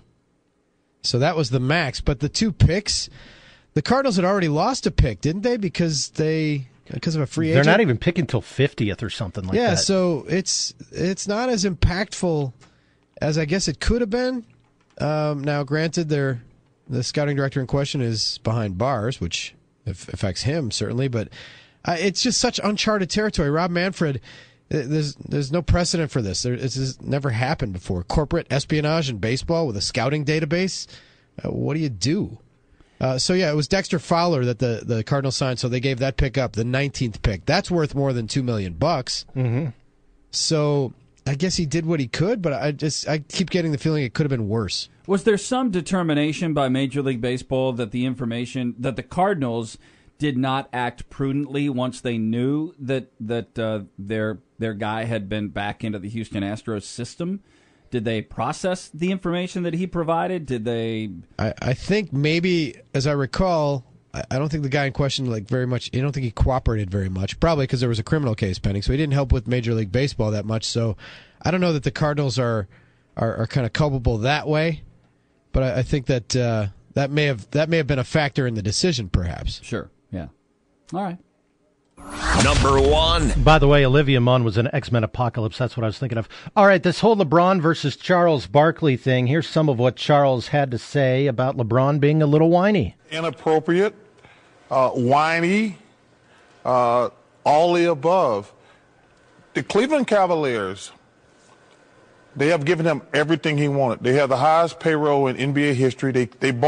He wanted J.R. Smith last summer. They paid him. He wanted Shumpert last summer. They bought in Kyle Korver. He's the best player in the world. Does he want all the good players? He don't want to compete? That's about LeBron saying we need another playmaker. It went on and on. LeBron responded. So what do you make of this whole thing? Go ahead, Drew. I love me some Chuck Barkley, but I don't think anybody looks particularly good. Charles is paid to give opinions, and he's not going to back down from that opinion. And I'm sure it's shared. It's one of those, it's the old guys, the older retired guys. These kids today, And LeBron did take maybe a few shortcuts on the way to some titles. That would get under Barkley's skin a little bit, and guys like him. You're saying the Miami titles specifically? Yeah, specifically. But I think that LeBron is a de facto GM, and so is Michael Jordan, and Barkley may have been at the same time too. But I think that the way this played out, King James was the guy diminished by it, by sniping back at Barkley and bringing up stuff from his past. And Charles was kind of a clown prince as a player, and he did have incidents. He threw a guy through a plate glass window, and that was in Orlando. Ted Davis talked about it during the Mitch Nella show today, and Charles's quote afterwards was, asked if he had any regrets. He said, "Yeah, I wish we had been on the second floor when he threw the guy out the window." Yeah. Which was a great quote. But I just think, but LeBron giving credence to it, making it look like it gets under his skin, in some ways it just kind of diminishes him. Yeah, I think I would agree on. I do think that Barkley was right in saying that LeBron should never have taken that public. I mean, LeBron can have that feeling, but it should be a feeling he shares with Tyronn Lue, with teammates in a closed-door locker room, and with the owner, Dan Gilbert. It should never have been sent from LeBron to media members. That should never go public. And I think Shaq did a better job of issuing that feeling on what LeBron did. The rest of it is just, you know what? It's television, it's ratings, it is being provocative, which is what Charles is doing, and LeBron got a little thin-skinned on what happens in the television medium. So I think it made him look a little small on his front. Which is weird. He's put up with so much, and I think a lot of it hasn't affected him. Maybe all that's coming to the surface now with him a little bit, And he's finally lashing out at some of it. For the most part, I think he's handled it okay through the years, but this is getting a little weird the way he's starting to get here. Yeah, and I think he could have. I think he could have understood the source and where the source. Now, this is it's the source and who the source is. Charles is a great former player, one of the very best that we've seen play the game in his era to a certain extent. Not one of the top 10 of all time, not in LeBron's category, but a very good player. But he's transitioned, Charles has. He is an entertainer in regards to how they deliver information and opinions on that set. And he is going to be the most provocative. Any current player that allows that to get under their skin is kind of missing the point. I think LeBron should have borrowed a page from Patrick Waugh's book when Jeremy Roenick ripped Patrick Waugh back in the day. Didn't he say, I can't hear him because I've got my Stanley Cup rings plugged in my ears? Yes, I remember that. LeBron should have said something to that effect. Yeah. And that would shut down Charles because Charles didn't win a ring. We're going to visit with Jeff Petrikis, he of the Milwaukee Journal Sentinel JS Online. He is our Badger insider, and his time on the program is brought to you by Star Satellite, your local authorized retail destination and Wisconsin's choice for satellite services, starsatellite.biz. We're talking with Jeff Petrikis. It's his favorite time of the week, and it's next. Although I didn't like his Twitter or his picture. I'll share that in a moment, too. This is the Mike Heller Show.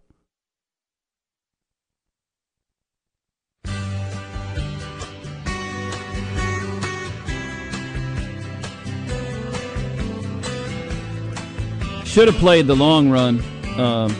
just because every time we talk to Jeff, it just seems like it takes so long. Like the segment is too long. I thought Lion Eyes, you'd like that. Well, he's got one of those, too. Yeah. Our Badger Insider segment with Jeff Petrikis is brought to you by Star Satellite, your local authorized retail destination in Wisconsin's choice for satellite services.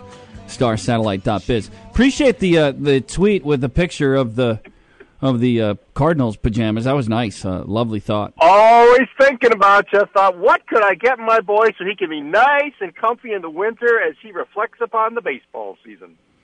Well, I could wear those because we're talking about cheaters, right? Who were fined 2 draft choices and a couple of $1 million for their illegal espionage in Major League Baseball. Is that right? I don't know. I don't care. I just thought it'd be something comfy for you. You'll like that color. Yeah, whatever. Do you have any questions for him, Drew? Yeah, I want to know if he finds Champaign, Illinois to be a garden spot like Mike Heller does. He puts it at the bottom of his power rankings in Big Ten cities. Jeff, you've spent a lot of time in Big Ten cities. Where does Champaign rank? Well, as I just spent a couple days in Manhattan, and Madison Square Garden, it's a notch below that. Not very far. Yeah, right. But it is below. I would rank it below New York City. So, yeah, it's not a garden spot by any stretch. So of the bottom feeder cities in the Big Ten, as there are now 16 of them, where would you slot Champaign? There are 16 cities in the Big Ten. Or 16 or 14? How many are there? I don't know. I lose track. There's 14. They had 2 while I was in New York. No, yeah, okay, all right. So 14 of those babies. Where would you slot Champaign among the bottom feeders of cities? Because I always do I do it this way: not just the city, but the arena or the city and the stadium combined. Where would you rank Champaign? It's in a solid top 15. I would put it there. I mean, the football stadium, they renovated. It's still kind of meh. I am curious to see the basketball arena tonight because they renovated that, and I kind of liked it. It's similar to Mackey, which I really like. But no, I mean, if you combine atmosphere of the campus, the town, and the facilities, this is not exactly – it's not in the top 5 of your go-to places that you want to see in the Big Ten. What's at the top of your list? Mike just said he's going to East Lansing later in the week. And he's got that's his spot near the top. Yeah, near the top. I love Ann Arbor because I love the football stadium. That was one of the first college games I ever covered. Michigan, Penn State, back when Penn State went unbeaten and beat Oregon in the Rose Bowl, and the atmosphere there. I mean, the sound isn't as great because of the way the stadium is constructed. But if you want facilities and money and campus and history, I love that place. Ohio State too. Well, that's a little too much sprawl for me. But, I would go with Ann Arbor. It's always one of my favorite trips. When they announce the recruiting classes tomorrow, what will we make of the class that Wisconsin will announce, 17-ish players? What will we make of it?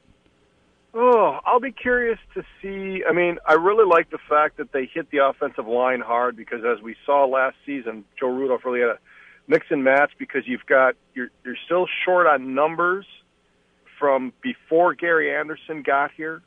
It was the tail end back in 2012 when they really started getting short on numbers. So they addressed that area hard.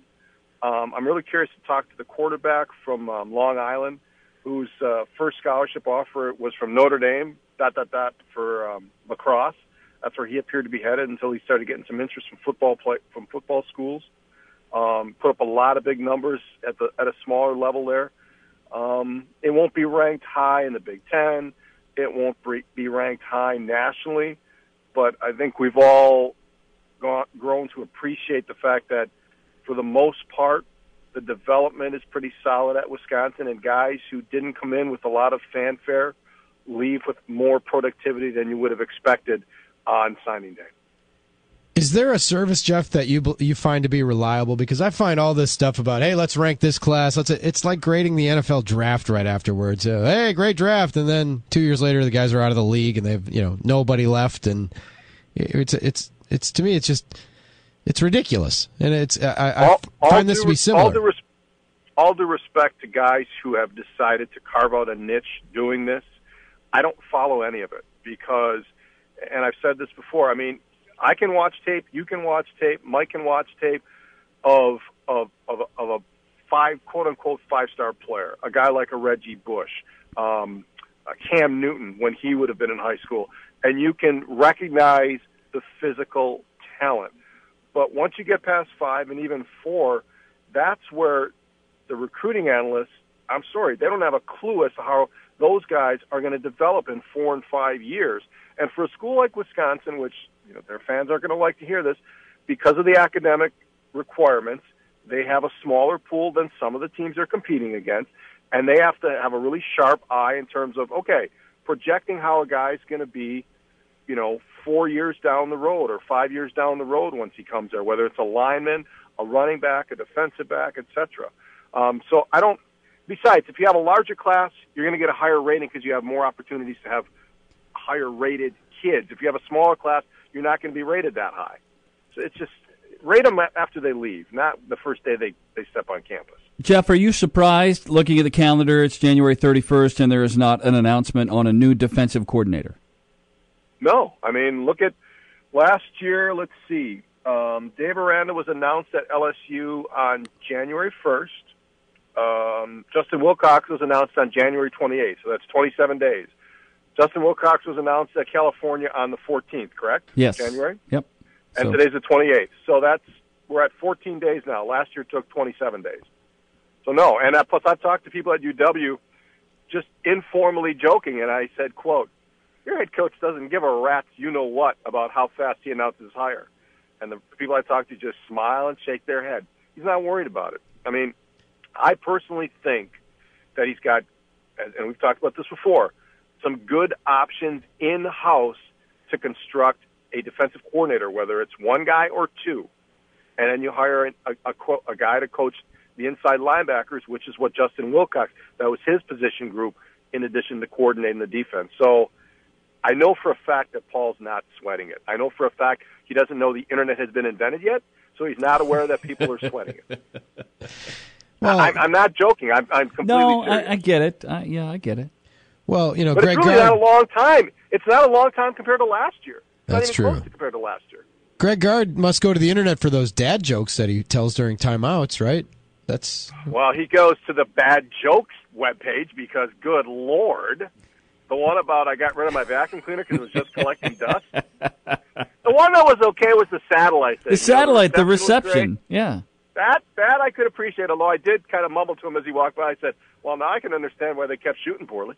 It didn't help. It did not No. help. Oh, man. Well, have you started to project out numbers of where you and I might be on some type of a wager on the Brewers win total this year? Like, have you done some math on what that number might be? Yeah, I'm going to win and you're going to lose. No, because no, you've no, never that's- beat me at, Hey. no. Every bet we've had, whether it's golf or baseball, you lose, I win. There's So only that's my been projection. 2. Yeah, you're 0 for 2. One was Tiger Woods, and I don't. I And don't you know. left on that miserably. You put your drive in the water, and you were like Tin Cup, just trying to keep it in the same spot. You couldn't do it. Hey, fella! Anytime you want to take it to the golf course, did you even own a set of golf clubs?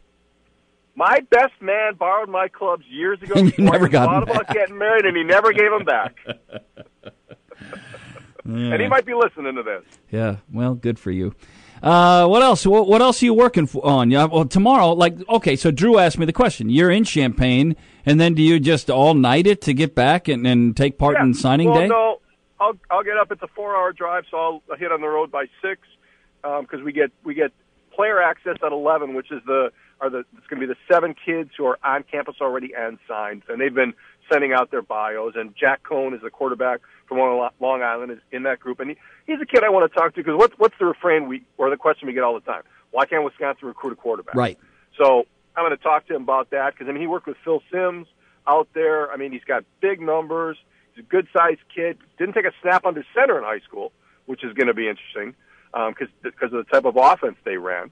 So I want to talk to him about that a little bit. Lucky Land Casino, asking people, what's the weirdest place you've gotten lucky? Lucky? In line at the deli, I guess? Aha, in my dentist's office.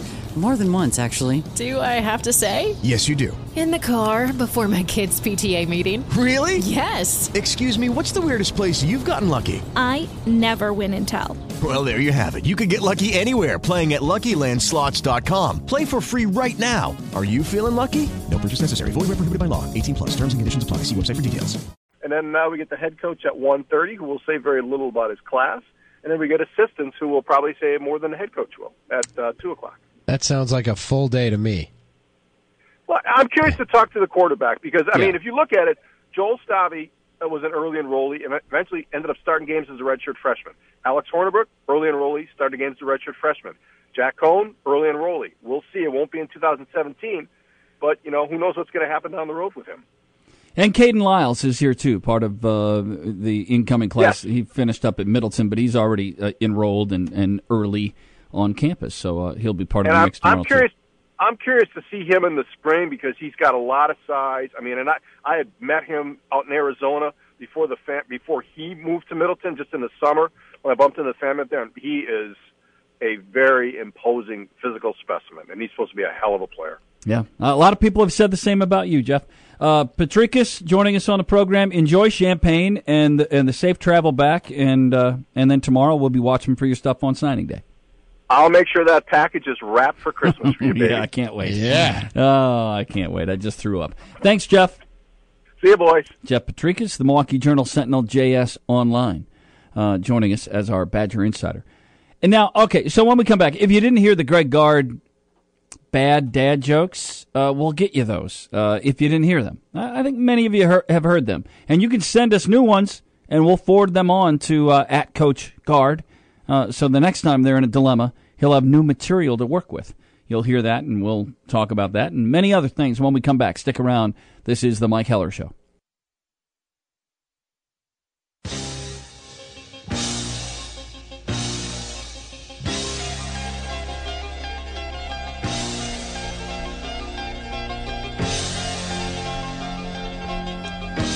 Back with you on this Tuesday edition of the Mike Heller Show.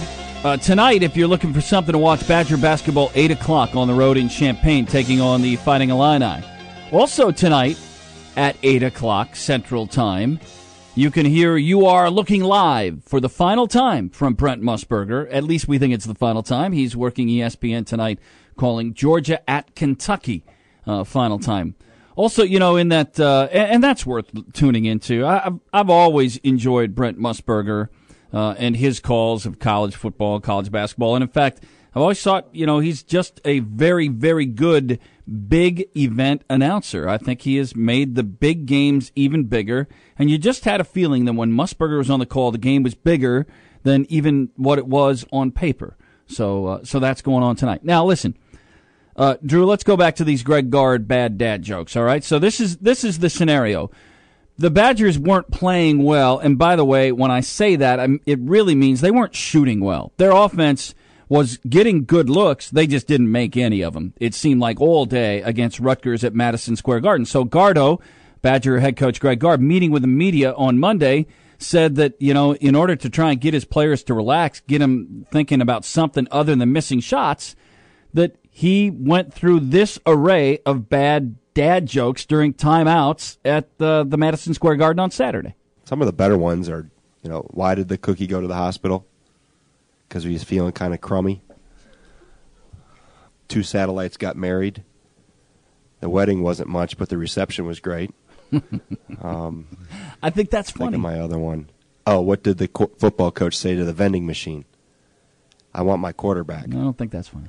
What was the other one? Oh, I sold my vacuum the other day. He wasn't doing anything except collecting dust. Yeah, and I don't think that's very funny. He finishes, though. As you can tell, none of them worked. Okay, so here's the deal. Drew, you're in this world. I'm in this world. I've got like 11 daughters. And they understand that sometimes Dad isn't funny. I mean, most of the time, we think we're pretty funny. I mean, I'm sure you're funny, and Sprout doesn't always laugh. But, yeah, I mean, your dad humor is funny, right? Yeah, it's a lot more colorful than that. Yeah. That's preschool dad humor. You got to kind of adjust a little bit. Yeah, it is. That's John Audius to his 4-year-old daughter humor. Now, I think I can. Yeah. I think I can attest that, from a dad joke standpoint, my girls will make fun of me and they're all adults. They'll make fun of me, but they know I'm funny with that they know when I'm trying to be funny. What? So, like when you say, why should you not write with a dull pencil? Because it's pointless. I don't typically do that. No? Okay. Yeah. No. Like, what did the finger say to the thumb? I'm in glove with you? Yeah, see, no, nothing like that. No. All right. Yeah. I mean, maybe when they were why little. is 6 afraid of 7? 7, 8, 9. Yeah, right? Right. Oh, yeah, that's an oldie. When they were little, like, what do you call a guy with a rubber toe? Roberto. Yes. See, you laughed. What is the difference between 2 and 3? 1. Okay. See? What's red and smells like blue paint? Red paint? Yeah. Yeah. All that stuff. Listen, nobody knows dad humor like dads. And I think my girls would tell you that I'm funny when I'm trying to be funny. Really? Yeah. They would actually say that. I'm pretty sure. I think we could find out. Why? How? Well, I think your daughter's on the phone. One of your daughters. Which one is this? I think this is Savannah? Yes. Savannah. This is Savannah. Yeah, can we just cut to the chase? I mean, your dad's humor is pretty funny. I'm funny. Hello? No, you're not funny, Dad. You're not funny at all. Wait a second. We told Now, the same 6 jokes growing up. yeah, but they were because if you have good material, you stick with it. No. But your sisters think Should we ask the audience? Should we ask the audience if they think your jokes are funny?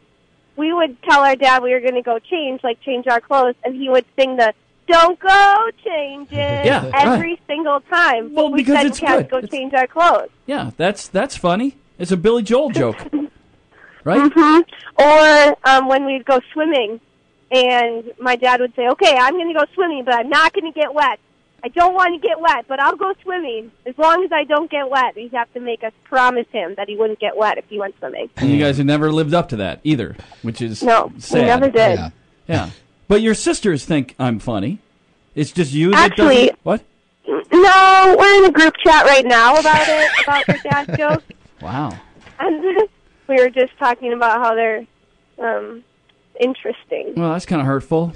They kept you out of the group chat, I see. Hurtful. Yeah. I wasn't included on the group chat because my phone didn't buzz. Oh, sorry. How often are there Yeah. group chats about his shortcomings as a parent?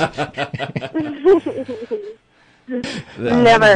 Oh, good never. Okay, answer. see, good answer. That's the best answer. All right. What was he better at? Telling jokes to loosen the mood, lighten the mood a little bit, and maybe on family car trips, or cooking meals? Well, he made really good pancakes. The best. There But- you go. The best pancakes. Thank you. But he was good at lightening the mood with his jokes. See? They were less dad jokes and more just like punny. Yeah. And then he'd laugh at them, and then we'd all laugh because he was laughing. No, wait a second. You would laugh because they were funny. No. All right. No. They were laughing at you. Laughing and at with me, you. not with me. I see. All right. Well, I've had enough of you for the day. No, that's never Oh, true. man. That's never true. Yeah. All right. Are you you're driving to Madison from Eau Claire? Yes. All right. It's an exhilarating drive. Another tough week of college work is done. 2 days in, and that's it. Wow, that schedule. Sign me up it's for a that. killer. That's It's a killer. fantasy camp right there. That's right. College. Well, Savannah, safe travels home, and I'll see you tomorrow for dinner. Sounds wonderful. Have a great show. Thanks. I know you're listening all the way home, right? Mm-hmm. All the way. Yeah, right. Yeah. Mm-hmm. Did you hear that? Yeah, as far as you know. Okay, thanks, Savannah Rose. That's Savannah, my daughter, calling in, and she admitted they were laughing at me. At you. Yeah. At you. Which is the goal, right? As a dad, and you're trying to lighten the mood, you're trying to get them to laugh at you. Yeah, that's the thing. I mean, you're never cool as a dad. You're in the eyes of your kid, you're never cool. No, that's not going to happen. Maybe when you're like 5. But like once you hit like 6, maybe not. When the kids are little, then they look up to you and they think that, mom and dad, and in my case, particularly dad, they think dad's cool. So the problem is then once they turn like 9, and certainly when they get to double digits, typically dads aren't cool anymore. They kind of enforce some rules, and then when they're funny, You can't even laugh at them if you think they're funny because that gives the dad a little power. You know, dad can't think he's funny. And I know the girls were laughing because of what I said and did. They just would never admit it. And she can't even admit it now. So she didn't come close to admitting anything there. I didn't think so. Well, you just don't know her like I do. Well, no, not at all. Hey, what does Miley Cyrus eat on Thanksgiving? Boy, we're really going to continue this, Pat? Twerky. Because she twerks a lot. Yeah. Okay. That's all. All right. Yeah, we keep getting them sent in on Twitter. My friend John sent in, how do you catch a unique turkey? Unique up on him. Let's see. Look at that. What do you call a bear without any teeth? A gummy bear. Okay. Yeah. I saw that one earlier today. All right. I used to tell that red paint, blue paint joke. I years ago did announcing at a racetrack, at a drag racetrack, and I was the announcer, and I told jokes once when we had like a lull in the action, and anytime I did that red paint, blue paint joke, I got the most sufficient eye roll from everybody in the vicinity that was is the goal, humanly possible.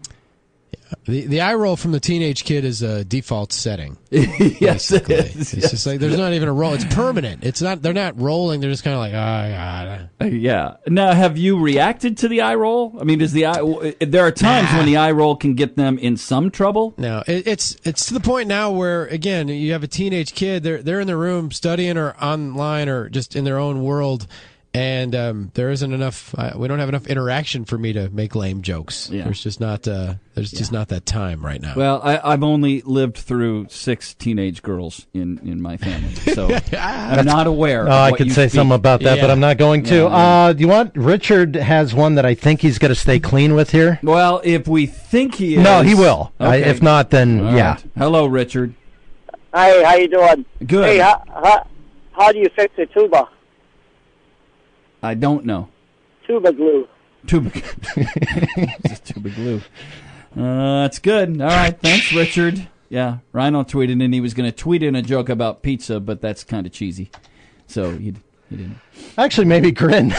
Yeah, see, there's a whole thing on NFL jokes in which players stand across from one another. It's a video with NFL.com.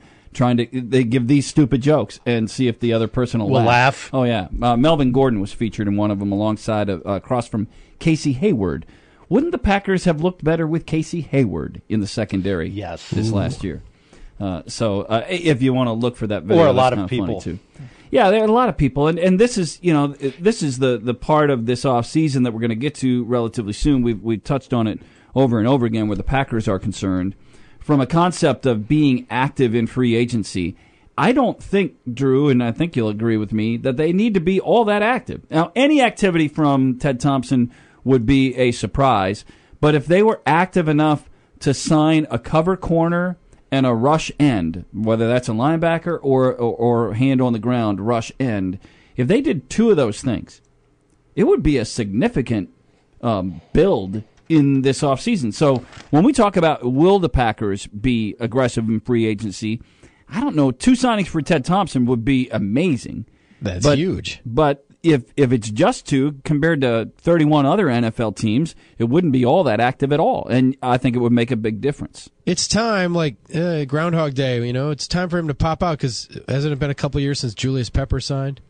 Yeah, Julius Peppers and LaTroy Guion signed in the offseason before the Packers lost the NFC Championship game in Seattle. 14, yeah. Yeah, so that was that offseason. All right, then it's about time for 2 more. So it wouldn't be out of the realm. It would be surprising because every time Ted goes into free agent mode, it's surprising. But it wouldn't be, again, like every 2 years.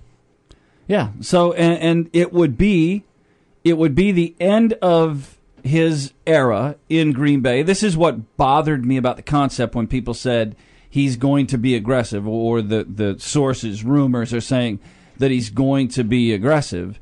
The problem is why would he now? He's only done that one other time that I can recall with 2 signings in the same offseason. He may have done it another time prior, but it's just not his MO. And it's hard for a guy, even on his way out, and he's got 16 months left in Green Bay under contract through next spring's NFL draft, to change his way of doing business in the last 16 months would be a little unexpected. I think it would be well received, but I think it's still hard to expect that Green Bay is going to do that under the guidance of Ted Thompson. Had you gone for my impossible-to-do trade of Ryan Braun for Joe Thomas and Joe Hayden, you'd be better off right now. You'd have Joe Hayden in your secondary, and you'd have Joe Thomas up front, move Bakhtiari to the right side. And what were you giving up for that? No, Joe Hayden and Joe Thomas, and I want Ryan Braun. That was my impossible-to-do trade. It's the intersport trade. Yeah, the intersport trade. All right. You should have done it. The Indians got Ryan Braun, and then the Browns gave the Packers. Was Thomas. Dellavedova involved in this? Because no, we ended up with him. Right. I know you did. Who was playing 2 minutes in the finals last year? Yes, but that was the intra-sport trade I mentioned like 2 months ago, and that would have helped. Yeah. Joe Hayden's really good. Right. Okay. All right. Yeah. Hey, Kevin's got a joke. Do you want to hear it? Maybe. All right. Go ahead, Kevin. Do we want to hear this? Is this a maybe or? It's got a good reaction every time I've told it. Okay, all right, let's go. All right, what do you call a singing computer? Adele. I saw that one earlier today. I hadn't heard it. I laughed. Yeah, that's good. That's good. See, there are dumb jokes that can be funny. I just, and I'm a big fan of Greg Gard. I didn't think his dumb jokes. The only one that was funny were the satellites getting married. That the ceremony wasn't fun, but the reception was great. I wonder if he uses a lot of, what do you call them, jokes and references that young guys don't get to. That's another problem. 18 to 22-year-olds are like, what the heck's he talking about? This happened in the 80s. Yeah. I think, I don't know if it was impactful or effective or what it was. That stuff does help sometimes. When you're having a tough day, that's the best way you go about it. Shoo guys out. Why aren't you hitting shots? Well, you got to be funny. If we're going back, if we're going to cut down to the chase and get to the crux of the matter, when the Badgers weren't playing well, and I use air quotes on the radio, which doesn't work, when they weren't playing well, really the matter of it is that they weren't shooting well. Right. And that's a lot different than, coaches aren't going to get mad at their players for missing shots. It is counterproductive. It makes them tighter. So that was the method behind that madness. But it's a lot different when somebody was watching them play on Saturday and going, oh my God, they're playing terrible. They weren't playing terrible. They were shooting terrible. There's a huge difference, and I think that they understood that on the bench with the coaches and certainly with Greg Gard. It's why he went the avenue that they went, and then they won a game that they didn't shoot it well, and those are good when you can find a win when you didn't shoot it well. We'll get to our Big Five at 5 happens right here in a couple of minutes. Stick around. This is the Mike Heller Show.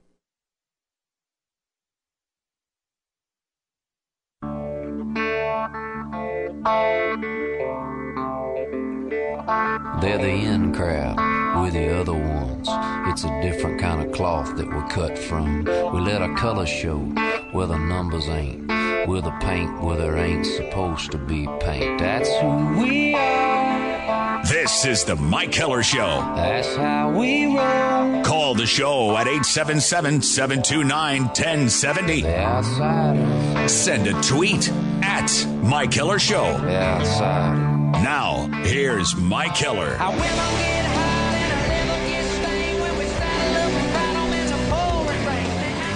Little later night basketball going on tonight. Badgers playing on the road in Champaign, Illinois against the Fighting Illini. Game tips at 8 o'clock. Also, Georgia and Kentucky on ESPN television tonight. Also tips at 8 o'clock. The reason I bring that up is it's Brent Musburger's final call of a college game. And I've always liked Brent Musburger. I think that he has always made good moments better, big moments bigger.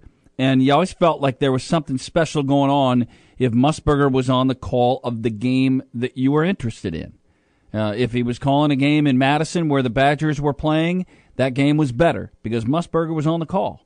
And not many do that. I think we all know that when Jim Nantz is on the call, the game is more meaningful. It means something. I think back in the day when Pat Summerall was the lead announcer for CBS, when CBS had the NFC, if Pat Summerall had the Packers game, that meant the Packers were in a big game. It usually meant that they were playing against a good team because at that era, the Packers didn't play a ton of big games. Although he did call the Super Bowl win with Brett Favre at quarterback, I do believe. So there are moments, and I think Brent Musburger is one of those guys that has presented those moments, and that will happen tonight. You Are Looking Live. That will happen tonight with Georgia and Kentucky for the final time, at least scheduled, for Brent Musburger. And that happens on ESPN television. It will tip at 8 o'clock. I'm Mike Heller in studio, joined by Drew Olson. Hello, Drew. Hello, Mike. Is it true that Brent is going to go work for a gambling site or something? Or yeah, his family is doing a handicapping business, and I don't know. He's not going to handicap, but he's going to work on the business. He's just going to help. I mean, what is he, 70-something? 77. Yeah, so he's going to maybe lending his name to it is how he helps. I don't know how much he'll help from, he's savvy. He's been around the business world in this business. He's been known to drop in a bon mot about the point spread. Yeah. And he was asked about that when he was on with Dan Patrick last week. And I think he hits it right on the head. A lot of listeners and viewers are tied into that interest of the game.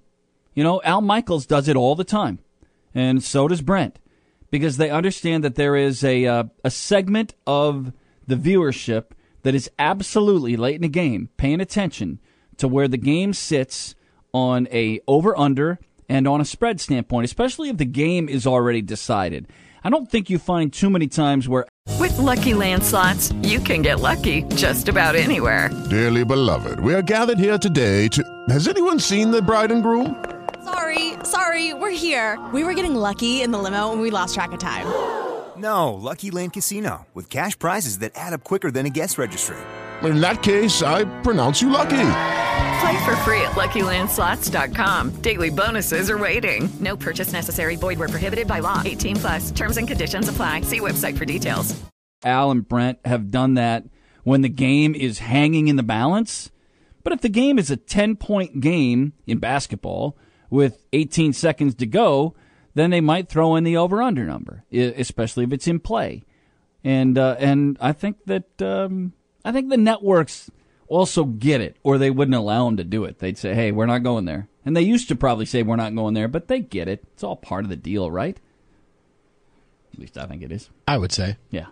Mike Pilch is also with us in studio on this Tuesday afternoon, filling in for John Audius, who's going somewhere, one of the Big Ten cities. I don't know which one he's going to. Northwestern, so Evanston. That's Evanston. Yeah.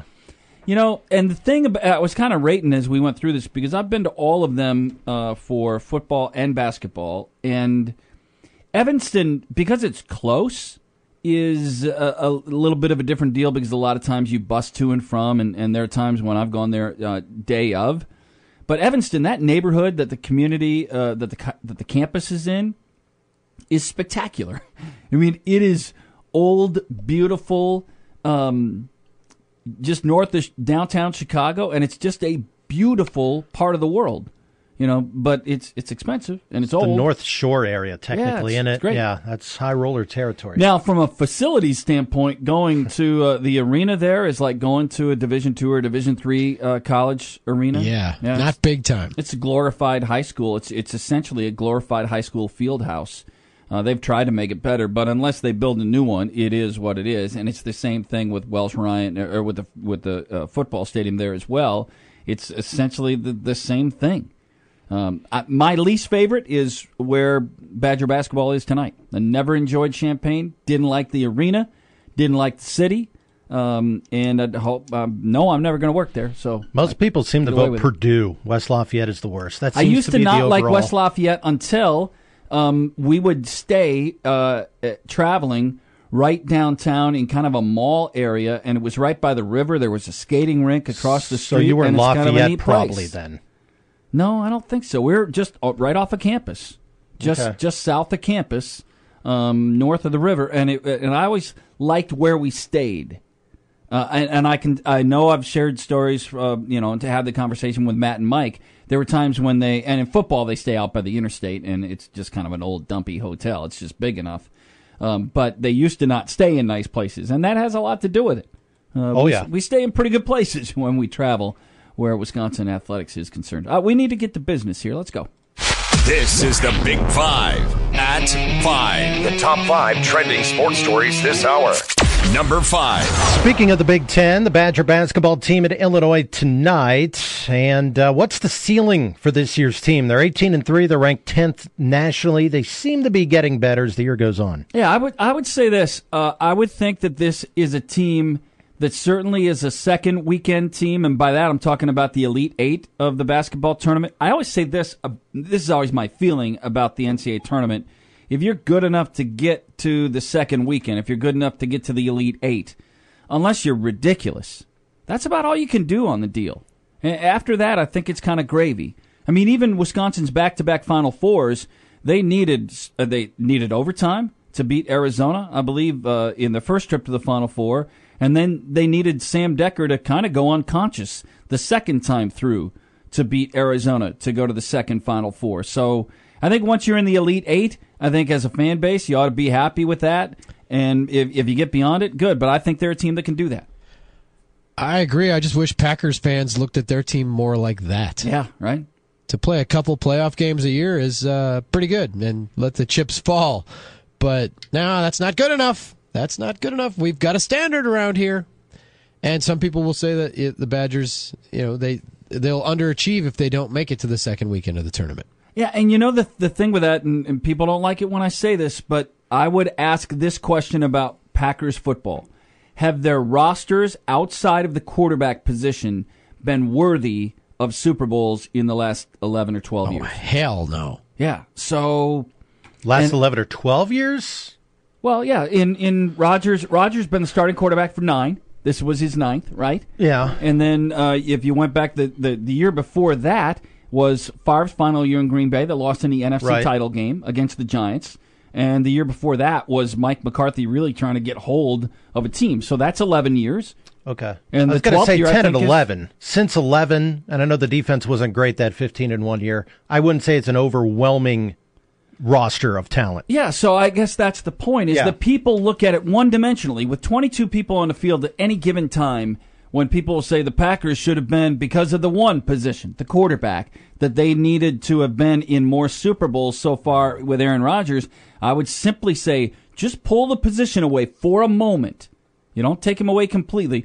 Pull that out of the argument for a moment. Have the Packers fielded Super Bowl caliber rosters over the last dozen years? And my answer to that is maybe a couple of times. The Super Bowl win and the year after when they went 15-1. Otherwise, I'm not so sure. The Seattle game, that was a Super Bowl roster. They were getting by. Rodgers was hurt, but they were getting by with enough, and they could have been a Super Bowl team, but I thought Rodgers did a lot of it himself. Number 4. So, Mike and Drew, if you could invent your own fantasy camp, what would you attend? And I think this is more than just sports. Photography for the Sports Illustrated swimsuit issue. It's a whole different deal. I want to learn how to take the f-stop and all that, the lighting. Yes, we have to capture the sunset. And, right. Yeah. That. Or rock and roll fantasy camp where they teach you how to, they coach you up and then let you play a song with your favorite band would be cool. I think that would be fun. There are rock fantasy camps in Vegas where you get drunk with, like, the lead singer of the Ace Frehley band teaches you how to play, and then you get drunk. And yeah. I said my dad did a NASCAR thing. He got to drive 15 laps at Richmond, and he's going, I don't know how fast, but fast. That was pretty cool. So, yeah. I would think that one of the cool things would be to place yourself in a movie scene. Yes. I think like a Hollywood fantasy camp, it would be pricey, huh? It would be Richard Branson kind of pricey, where you could go and get filmed into a movie scene and you're the lead. Like Play It Again, Sam, for old time's sake, and then there you are playing piano. It could be that, or or the party scene in Superbad. See, yes. or if we're gonna all go streaking down to the quad with Will Ferrell, Will Ferrell, one of those deals, sure. Then the women pick you up on the side. What are you guys doing? Yeah. Hey, I don't know. You're giving that seat. You're Nicholson on the stand in A Few Good Men. Oh yeah, right. Yeah, yeah. That's your test your chops there. Yeah, or Cruz being the attorney that goats him into the explosion. All of those. Wouldn't it be fun to just put yourself into that role just for a moment? Just on that little fantasy camp. Maybe it's a 2-day deal or a 3-day deal. And they give you that little 8 or 9 minute movie clip that you now have for the rest of your life. Let's do it. Yes. Number 3. Oh my God! Biggest news ever. Aaron Rodgers, is he engaged? Oh my God! No filter there, huh? No worries about how that comes Hey, off. I am perfectly confident in myself in every way. Obviously. Yeah, the whole Olivia Munn, if you didn't see, there's the pictures out there on the social media, and I believe People Magazine maybe have had it, about Olivia Munn with a ring on the third finger of her left hand. And again, she's a superstar in the movie world, and he's obviously a superstar in the sports world. That means life is in a fishbowl, so I don't have any problem with the pictures out there and the rumors out there. The only time I have an issue with it is when people want to make that part of failure and success on the field. That it impacts the way he plays. That is where it gets to the point of being, are we serious here? That just doesn't work for me. When it's off season, in the breach of meaningful dialogue and information and news on the Packers, this is what we have. Yeah, and I mean, there are other times, if we would have seen, if they'd have had a bye week, and instead of the wide receivers of the New York Giants on a boat in South Beach, you'd have seen Aaron and Olivia sunning themselves on South Beach or near wherever. That would be an issue, because then people are going to say, just as they did with Odell Beckham Jr. and the Giants, that's a distraction. So those are the only times it would come into play. Otherwise, good for him. And if that's the direction his life takes with Olivia Munn, great for both of them. You just hope that it's a happiness and it's a love, and good for them. But it's not a sports story. We just kind of made it one. Number 2. This is a sports story about Mike Heller's favorite team in the history of mankind, the St. Louis Cardinals. So much he's actually wearing red today in studio. What do you make of the Cardinals hacking story with the Houston Astros and the penalties involved? Go ahead, Drew. It could have been worse. There was no precedent. Rob Manfred, the commissioner, was kind of stumbling through the woods on this one, and $2 million is the most, according to the Major League Baseball Constitution, that you can fine a team, so that's okay. But the draft picks, I mean, they already gave up their number 1 for Dexter Fowler, so these are, middling draft picks. Yeah, he did the best he could, I guess, but I think it could have been worse. Yeah, I think that it's probably fairly appropriate. I know that you and some others have said maybe it's a bit on the light side. It could have been worse. The dude's behind bars, right? So I mean, he's paying a heavy price, and I don't know if the St. Louis Cardinals gained an advantage, a competitive advantage in any material that they uncovered, and if they utilized it at all. It's not the same, in my opinion, although maybe I'm wrong on this, as the New England Patriots videotaping coaches' signals and using that to gain in-game advantage. But maybe there's, this video proof, or this proof that they had done it, is indicative of something that went a little deeper. I don't know. Yeah. It's the Cardinals. Number 1. It's the Cardinals. So for me, you should have hit them harder. All right, number 1, did LeBron James, with his comments, overreact to some of the comments Charles Barkley made about LeBron, as he calls it, whining, like right here? They're the defending champs, and for him to be trying to hold anything over Dan Gilbert's head, and I love all these wild punk-ass reporters on television who's afraid to call out LeBron. LeBron's a great player and a great guy, but this notion that he's got to have all the best players on his team. He's got Kyrie Irving and Kevin Love. He want everybody. He don't want to compete. He want to be the favorite all the time. It just pisses me off that a guy that great don't want to compete. I think Charles misses the boat on this one, Drew, when he talks about not wanting to compete. I think that if you wanted to take umbrage with what LeBron did, you would take umbrage with the idea that he went public with his desire for Cleveland to add another playmaker. I think it does sound a little whiny when he took it public. Had he just gone to Dan Gilbert, we'd have never known about it. But I think Charles barks up the wrong tree on this. Yeah, but I think LeBron, in engaging him, probably, he probably should just let it slide. Just said, that's Chuck. I love the Patrick Waugh. I can't hear him. I've got my championship rings in my ears. I can't hear what he says. Or I don't watch that TV. I'm too busy playing and trying to win a championship. I don't watch the NBA on TNT or whatever. It just, by engaging him LeBron just, to me, just kind of, it's a misstep. It's a rare misstep by LeBron to get into this kind of thing. And I bet it doesn't paint him in a good light. No, we agree on that. I think that they were both wrong. I think that Charles was wrong to go that direction. I get who he is, what he is. I get the provocative nature of being on that set and what he's trying to accomplish. But I think he went too far. He went the wrong direction. And then I think it made LeBron look small the way he reacted to it. And he could have taken a much more effective high road to his reply to Charles Barkley. Absolutely. 877-729-1070. You want to weigh in on that concept and what we're talking about. 877-729-1070. Back in a couple of minutes. This is the Mike Heller Show.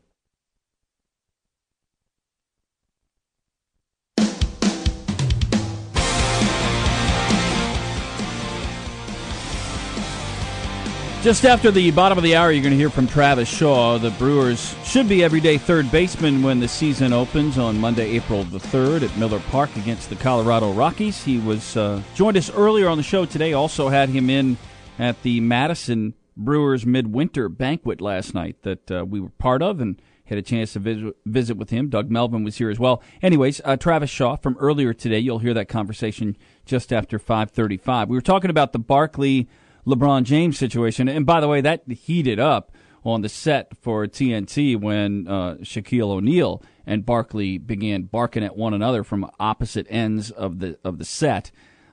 Pretty interesting to be Ernie Johnson in that position with those two big fellas on either ends and wanting a piece of one another.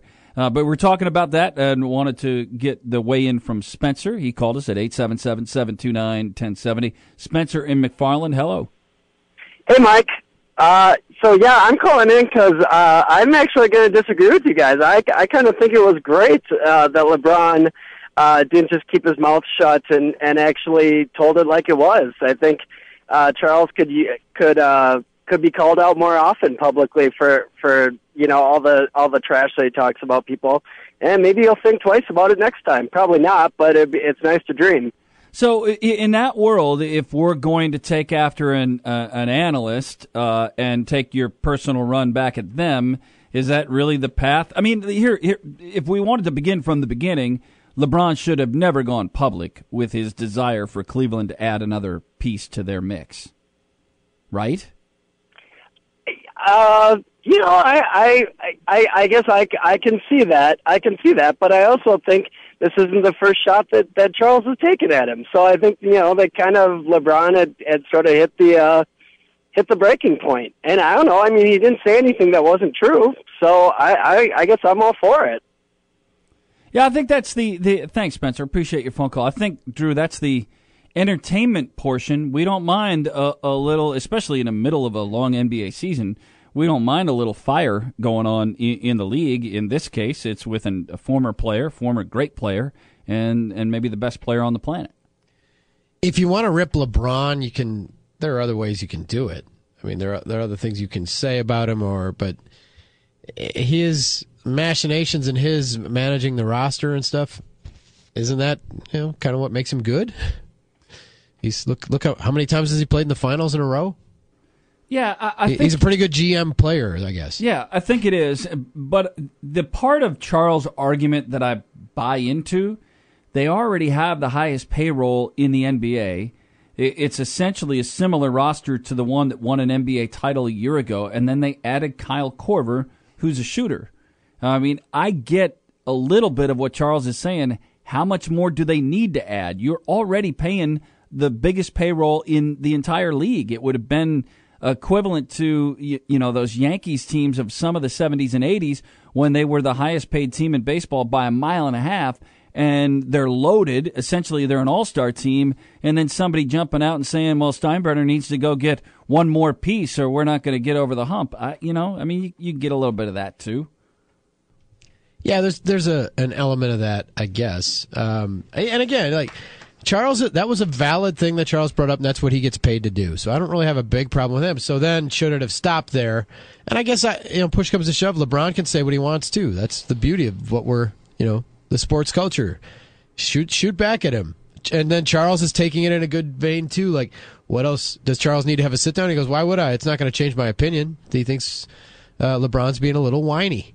Yeah. So, yeah, and that part of it, I don't disagree with.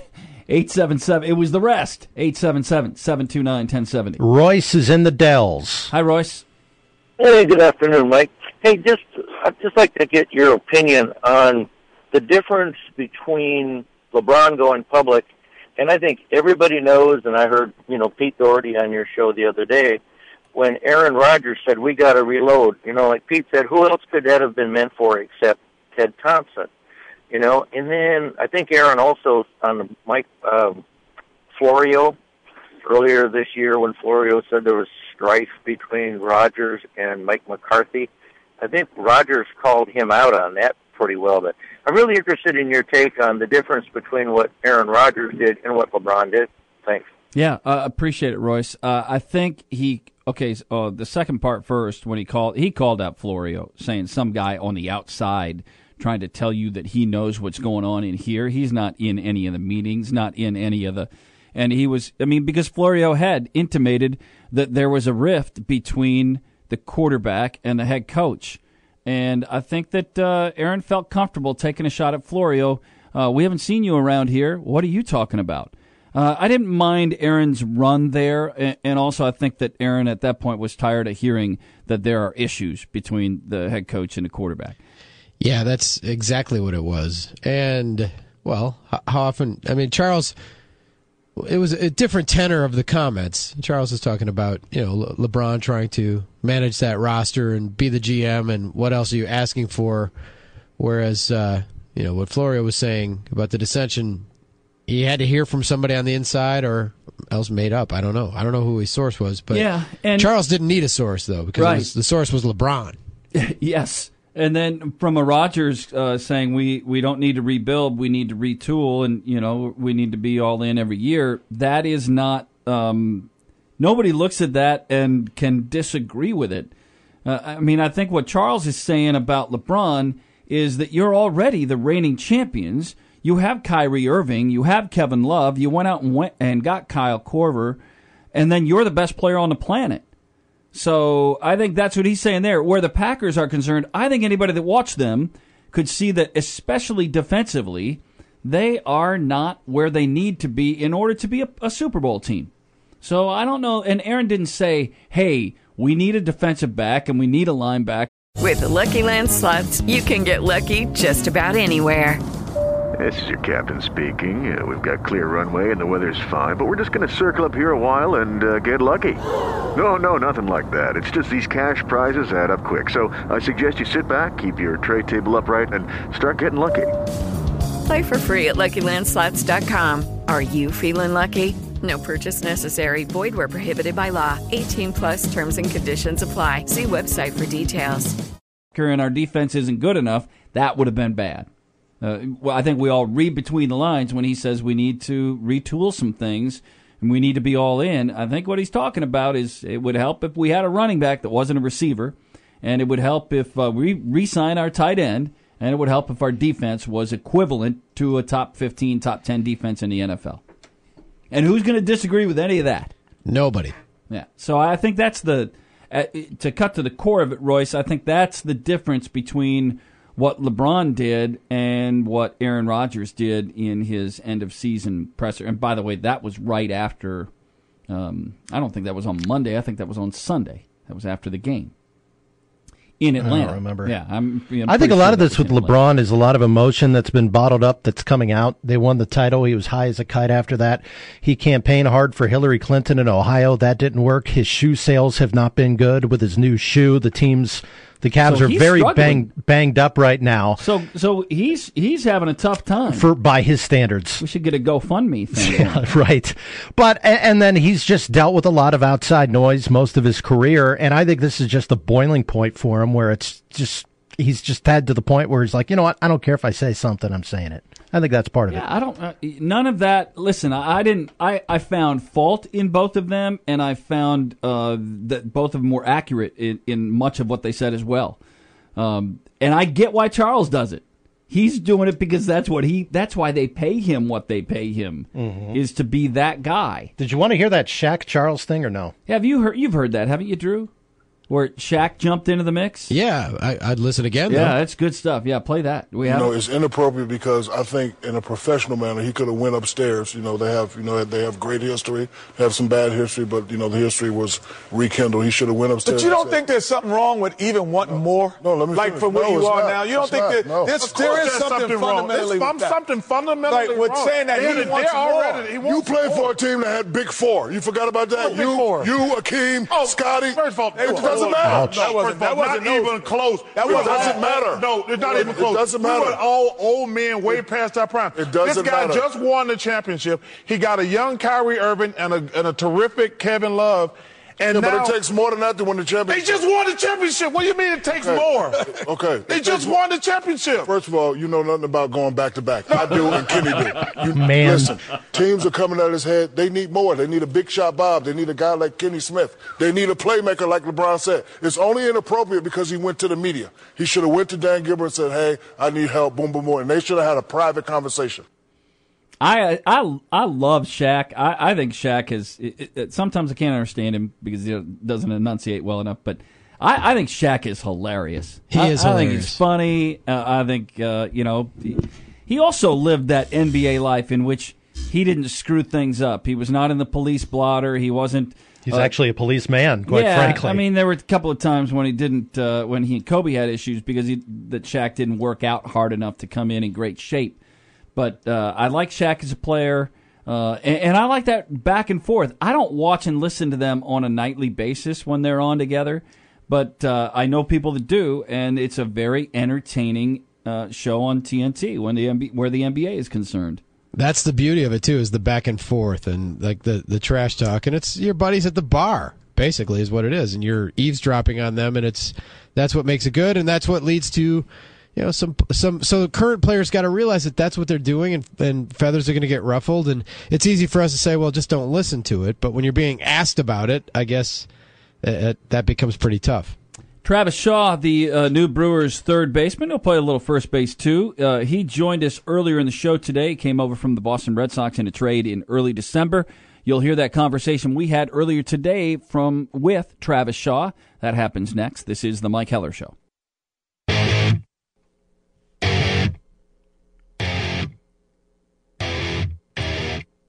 Got a chance to visit with Travis Shaw last night at the Madison Dugout Club Brewers Winter Banquet. He was in attendance last night, and when we caught up last night, we decided we would visit today on the radio show. We had a conversation. Travis Shaw returned to beautiful Florida earlier today, and we had a chance to talk with him earlier on the Mike Heller Show.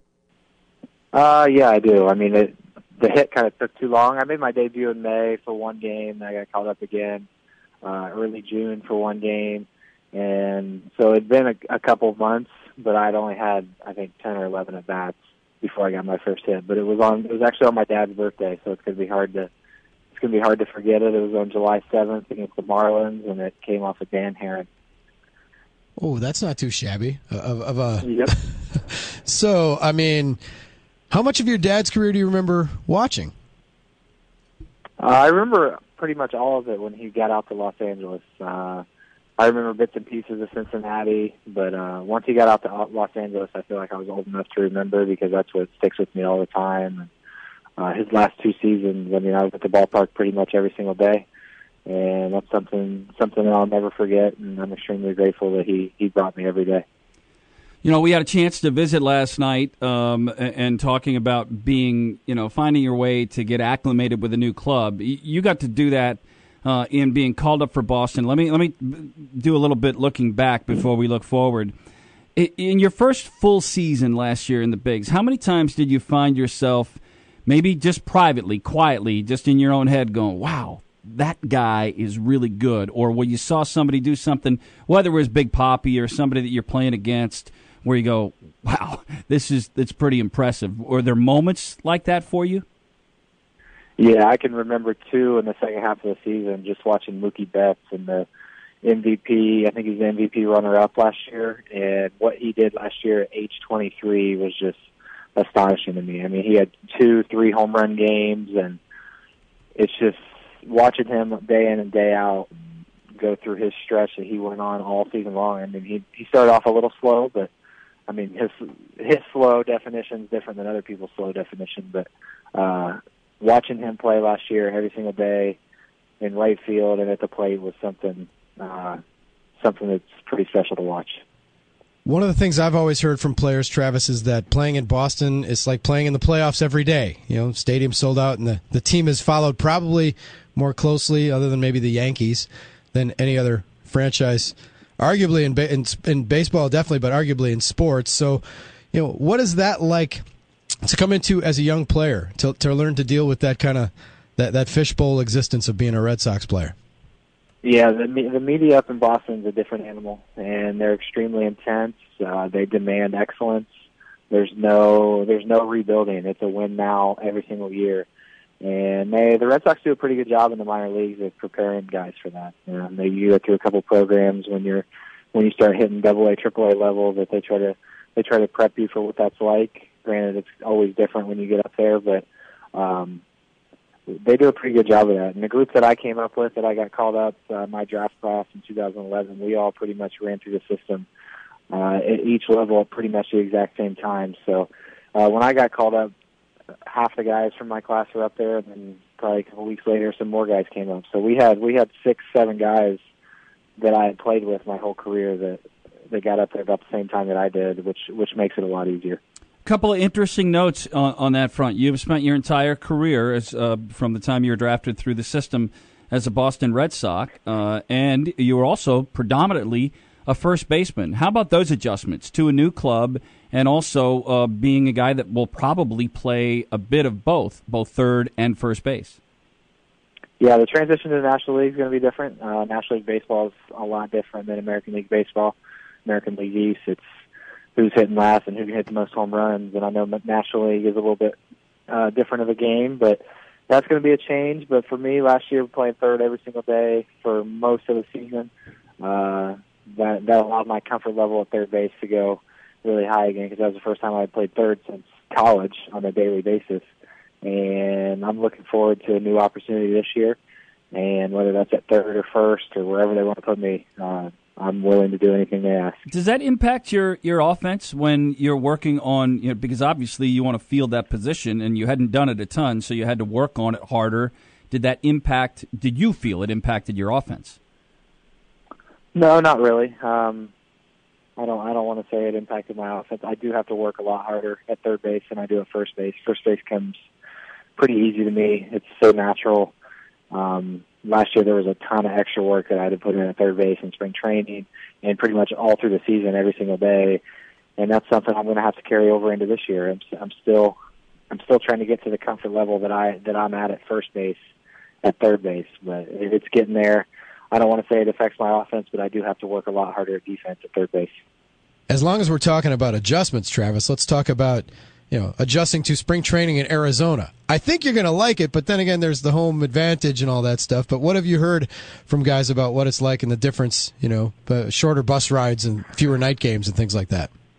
I've heard nothing but good things about Arizona. I've been out to Arizona. I played in Arizona Fall League, and I love Arizona.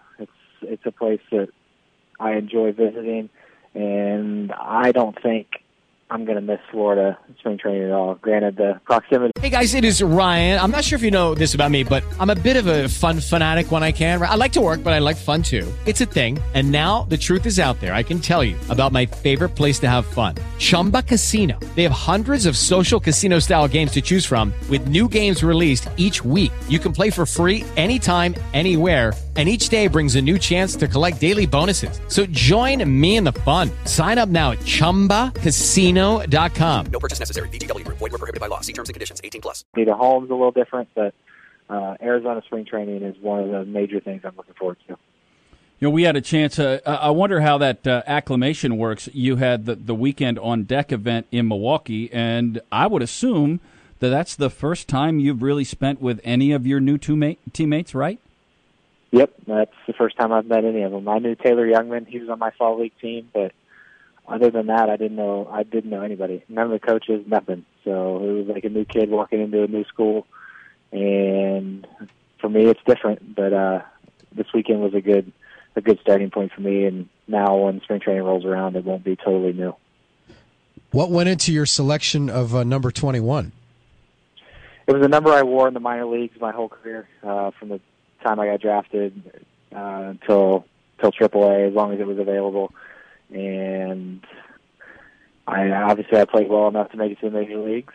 And when I got to the big leagues, the Red Sox don't give out 21, so I had to wait a couple of years, but I got it back now. So when the trade happened in December 6th, how did you find out, and did you have an idea that there may be some action? I had an idea that there was going to be some action. I didn't expect it to come so suddenly and so early in the off season. Dave Dombrowski, he was the first person that called me. I had a message on my phone when I woke up that morning to give him a call back. So called him back, found out, and then David Stearns called me about 10, 15 minutes later, and then it took about 48 hours to kind of set in, even though you're expecting it. Not really, I don't want to say expecting it, but you have a good idea that it might happen. When it does happen, it's still kind of a shock for a little bit, just because, like you guys said earlier, I spent my whole career with the Red Sox, so it was the first time I had change in that regard. I was going to say, how closely will you follow Red Sox games this year, do you think, like box scores and everything? And particularly Mr. Tyler Thornburg, because you're always going to be linked with him now because he's the guy that you were traded for. I mean, I'll probably pay attention to him. I'm sure they're going to be on plenty of Sunday night baseball games, so I'll get to watch them on TV a little bit when I'm at home, and I'll check up on the box scores, see how my guys are doing, how my friends are doing. But yeah, I will. Hopefully, I hope Tyler plays well over there. I mean, it's a great place to play in the summer, and obviously the guy you get traded for, you want to do better than he does. I want the Brewers to win the trade versus the Red Sox to win the trade. Yeah. Hey, so do we, Travis. So do we. And then the other good thing about this deal is you get to leave a nickname behind in Boston. You're not going to. Milwaukee's not going to be Ding Dong City, so you're not going to be the mayor of Ding Dong City.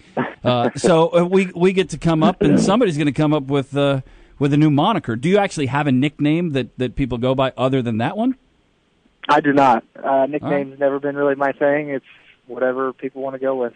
I mean, that thing in Boston took off, and who am I to stop what everybody wants? So if somebody comes up with something, I'll roll with it. Well, we'll have to spitball this one for a while. Maybe when we get back with you, and we'll see you at spring training in the first week of March or second week of March when we're out there. We'll have to see if anything has evolved naturally. I mean, right. Travis, one of the things I'm impressed, I'm amazed by what guys do in the major leagues on pretty much a daily basis and have been for years. But I think maybe the toughest job in ball is the guy who parks cars at Fenway Park. In the players' lot, because that is, if you've never been to Fenway, it's on the smallest footprint possible. And the guy who parks the way the cars are wedged into that lot, I'm wondering if you ever had a chance to marvel and if you ever had any scratches or anything, because it's just ridiculous how many cars they can wedge into a tiny space.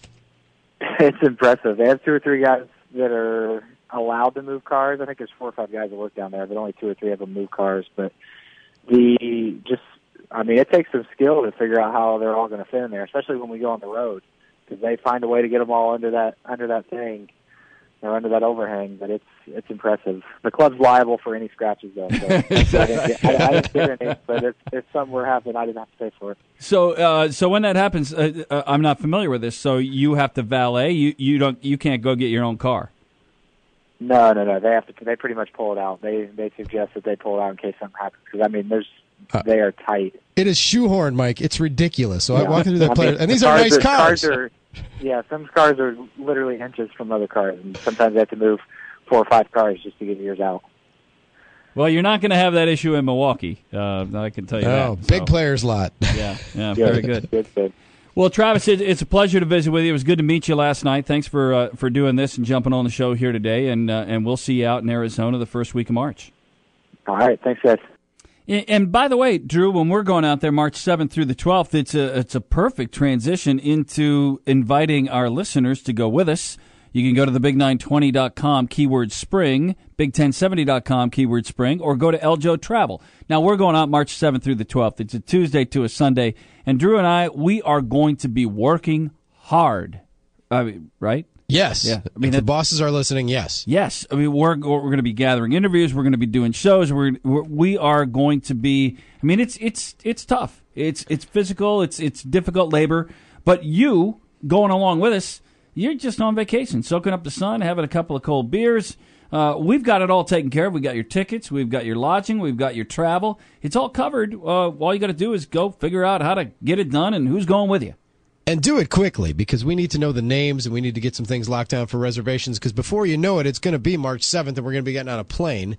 So try to do that as quickly as you can. Thebig920.com, thebig1070.com, keyword spring. Yeah, Eljo Travel is our partners on this, and you just went with them on your fantasy camp. They handle all of that, and Everything. It's seamless, right? I mean, it's great. It's incredible what they do, and they've done this. This is not their first rodeo, and you will get to games, and it's going to be a good time, and you are literally just hanging out with us, so it's going to be fun. Now, you had a chance to chat off mic with Doug Melvin a little bit last night. He's enjoying this move. He's still in the offices, but he's enjoyed this transition, hasn't he? Yeah, he definitely has. He's watching. He said he will go to watch more of other clubs during spring training. He doesn't feel like he needs to hang around the Brewers as much, and he can go watch the minor league teams. So he's got. It's been a little freeing for him. And I also got to speak to Matt Arnold, who is David Stearns' assistant.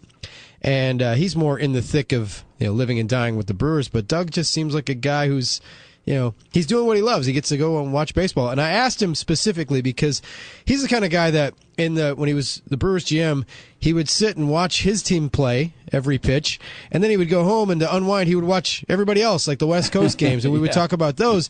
And I said, "Are you still doing that?" And he said, "Yes, I still watch all the games I can." Well, yeah, you can't get that out of your system now, can he? I guess not. I guess when Ted Thompson retires, he's just going to look at film of college guys. Yes, he is. I mean, if you're a scout, and that's how all these guys came up. I mean, Doug was a scout for many years. He was a GM for 20, but he was a scout leading into that. I mean, that part will never leave your system, because that's the old antiquated way about going about the process. You had to see somebody. You had the jugs gun. You figured everything out with your radar gun and your stopwatch, and that never gets out of the system. And Ted Thompson is the same way in all the football vernacular of what a scout does. They just want to see it. They've got to see it, and then they got to watch the video and watch the film, and that's how they go about the process. And there's really no substitute for that. For all the numbers, you still have to watch and gather information, and there's still, although it's a little bit cliched in Moneyball, and that for what's the thing about Trouble with the Curve, a little bit amplified the rift between old and new school. There is something to be said for the way that they used to do it. Well, and I'll be honest with you. I'm going to flatter you here a little bit. I'm looking forward to spending time around a ballpark with you, because that's what you did, every day for all those years. And it's my favorite sport, and one that I had a little knowledge just from playing. But I'm looking forward to our processes that we're going to go through, whether that's at spring training or sitting next to each other at Miller Park for home games. It's going to be fun, and we get the added bonus that Tom Hardecourt will be out there, and we can maybe hook him onto a segment or two, and have some real. You'll get to see you'll get the Hardecourt experience in the press box. And Tom Hardecourt is going to be a little bit on our team, right? As we roll forward with these shows. Yeah, I think we might find room for him on the airwaves once in a while. I think that could happen. That'll work, and Bill Schroeder will do some of that too, and we can lasso Rock into the program as well. So. All that down the road. We're not that far away. Tomorrow's February the 1st. The Brewers will have pitchers and catchers that report to camp in 14 days. So we're getting there. When you flip that calendar over tonight, you're getting there. You just have to get through the month of January, and then you get that pitchers and catchers report. March kind of can drag a little bit, but we're doing our best to help you take care of that. Go to spring training, then March Madness, and we're good to go. I always remember Mike covering the state high school tournaments at the old field house, and we'd always get a blizzard right during the boys tournament. They make those announcements for people who are leaving, be careful on your drive back because it's really bad out there. But then it was over and it melted quickly. So once we made it to March, we're good. The St. Patrick's Day blizzard. Yeah, that'll happen too. You get a little Badger basketball tonight at 8. We'll talk to you tomorrow on National Signing Day on the Mike Heller Show.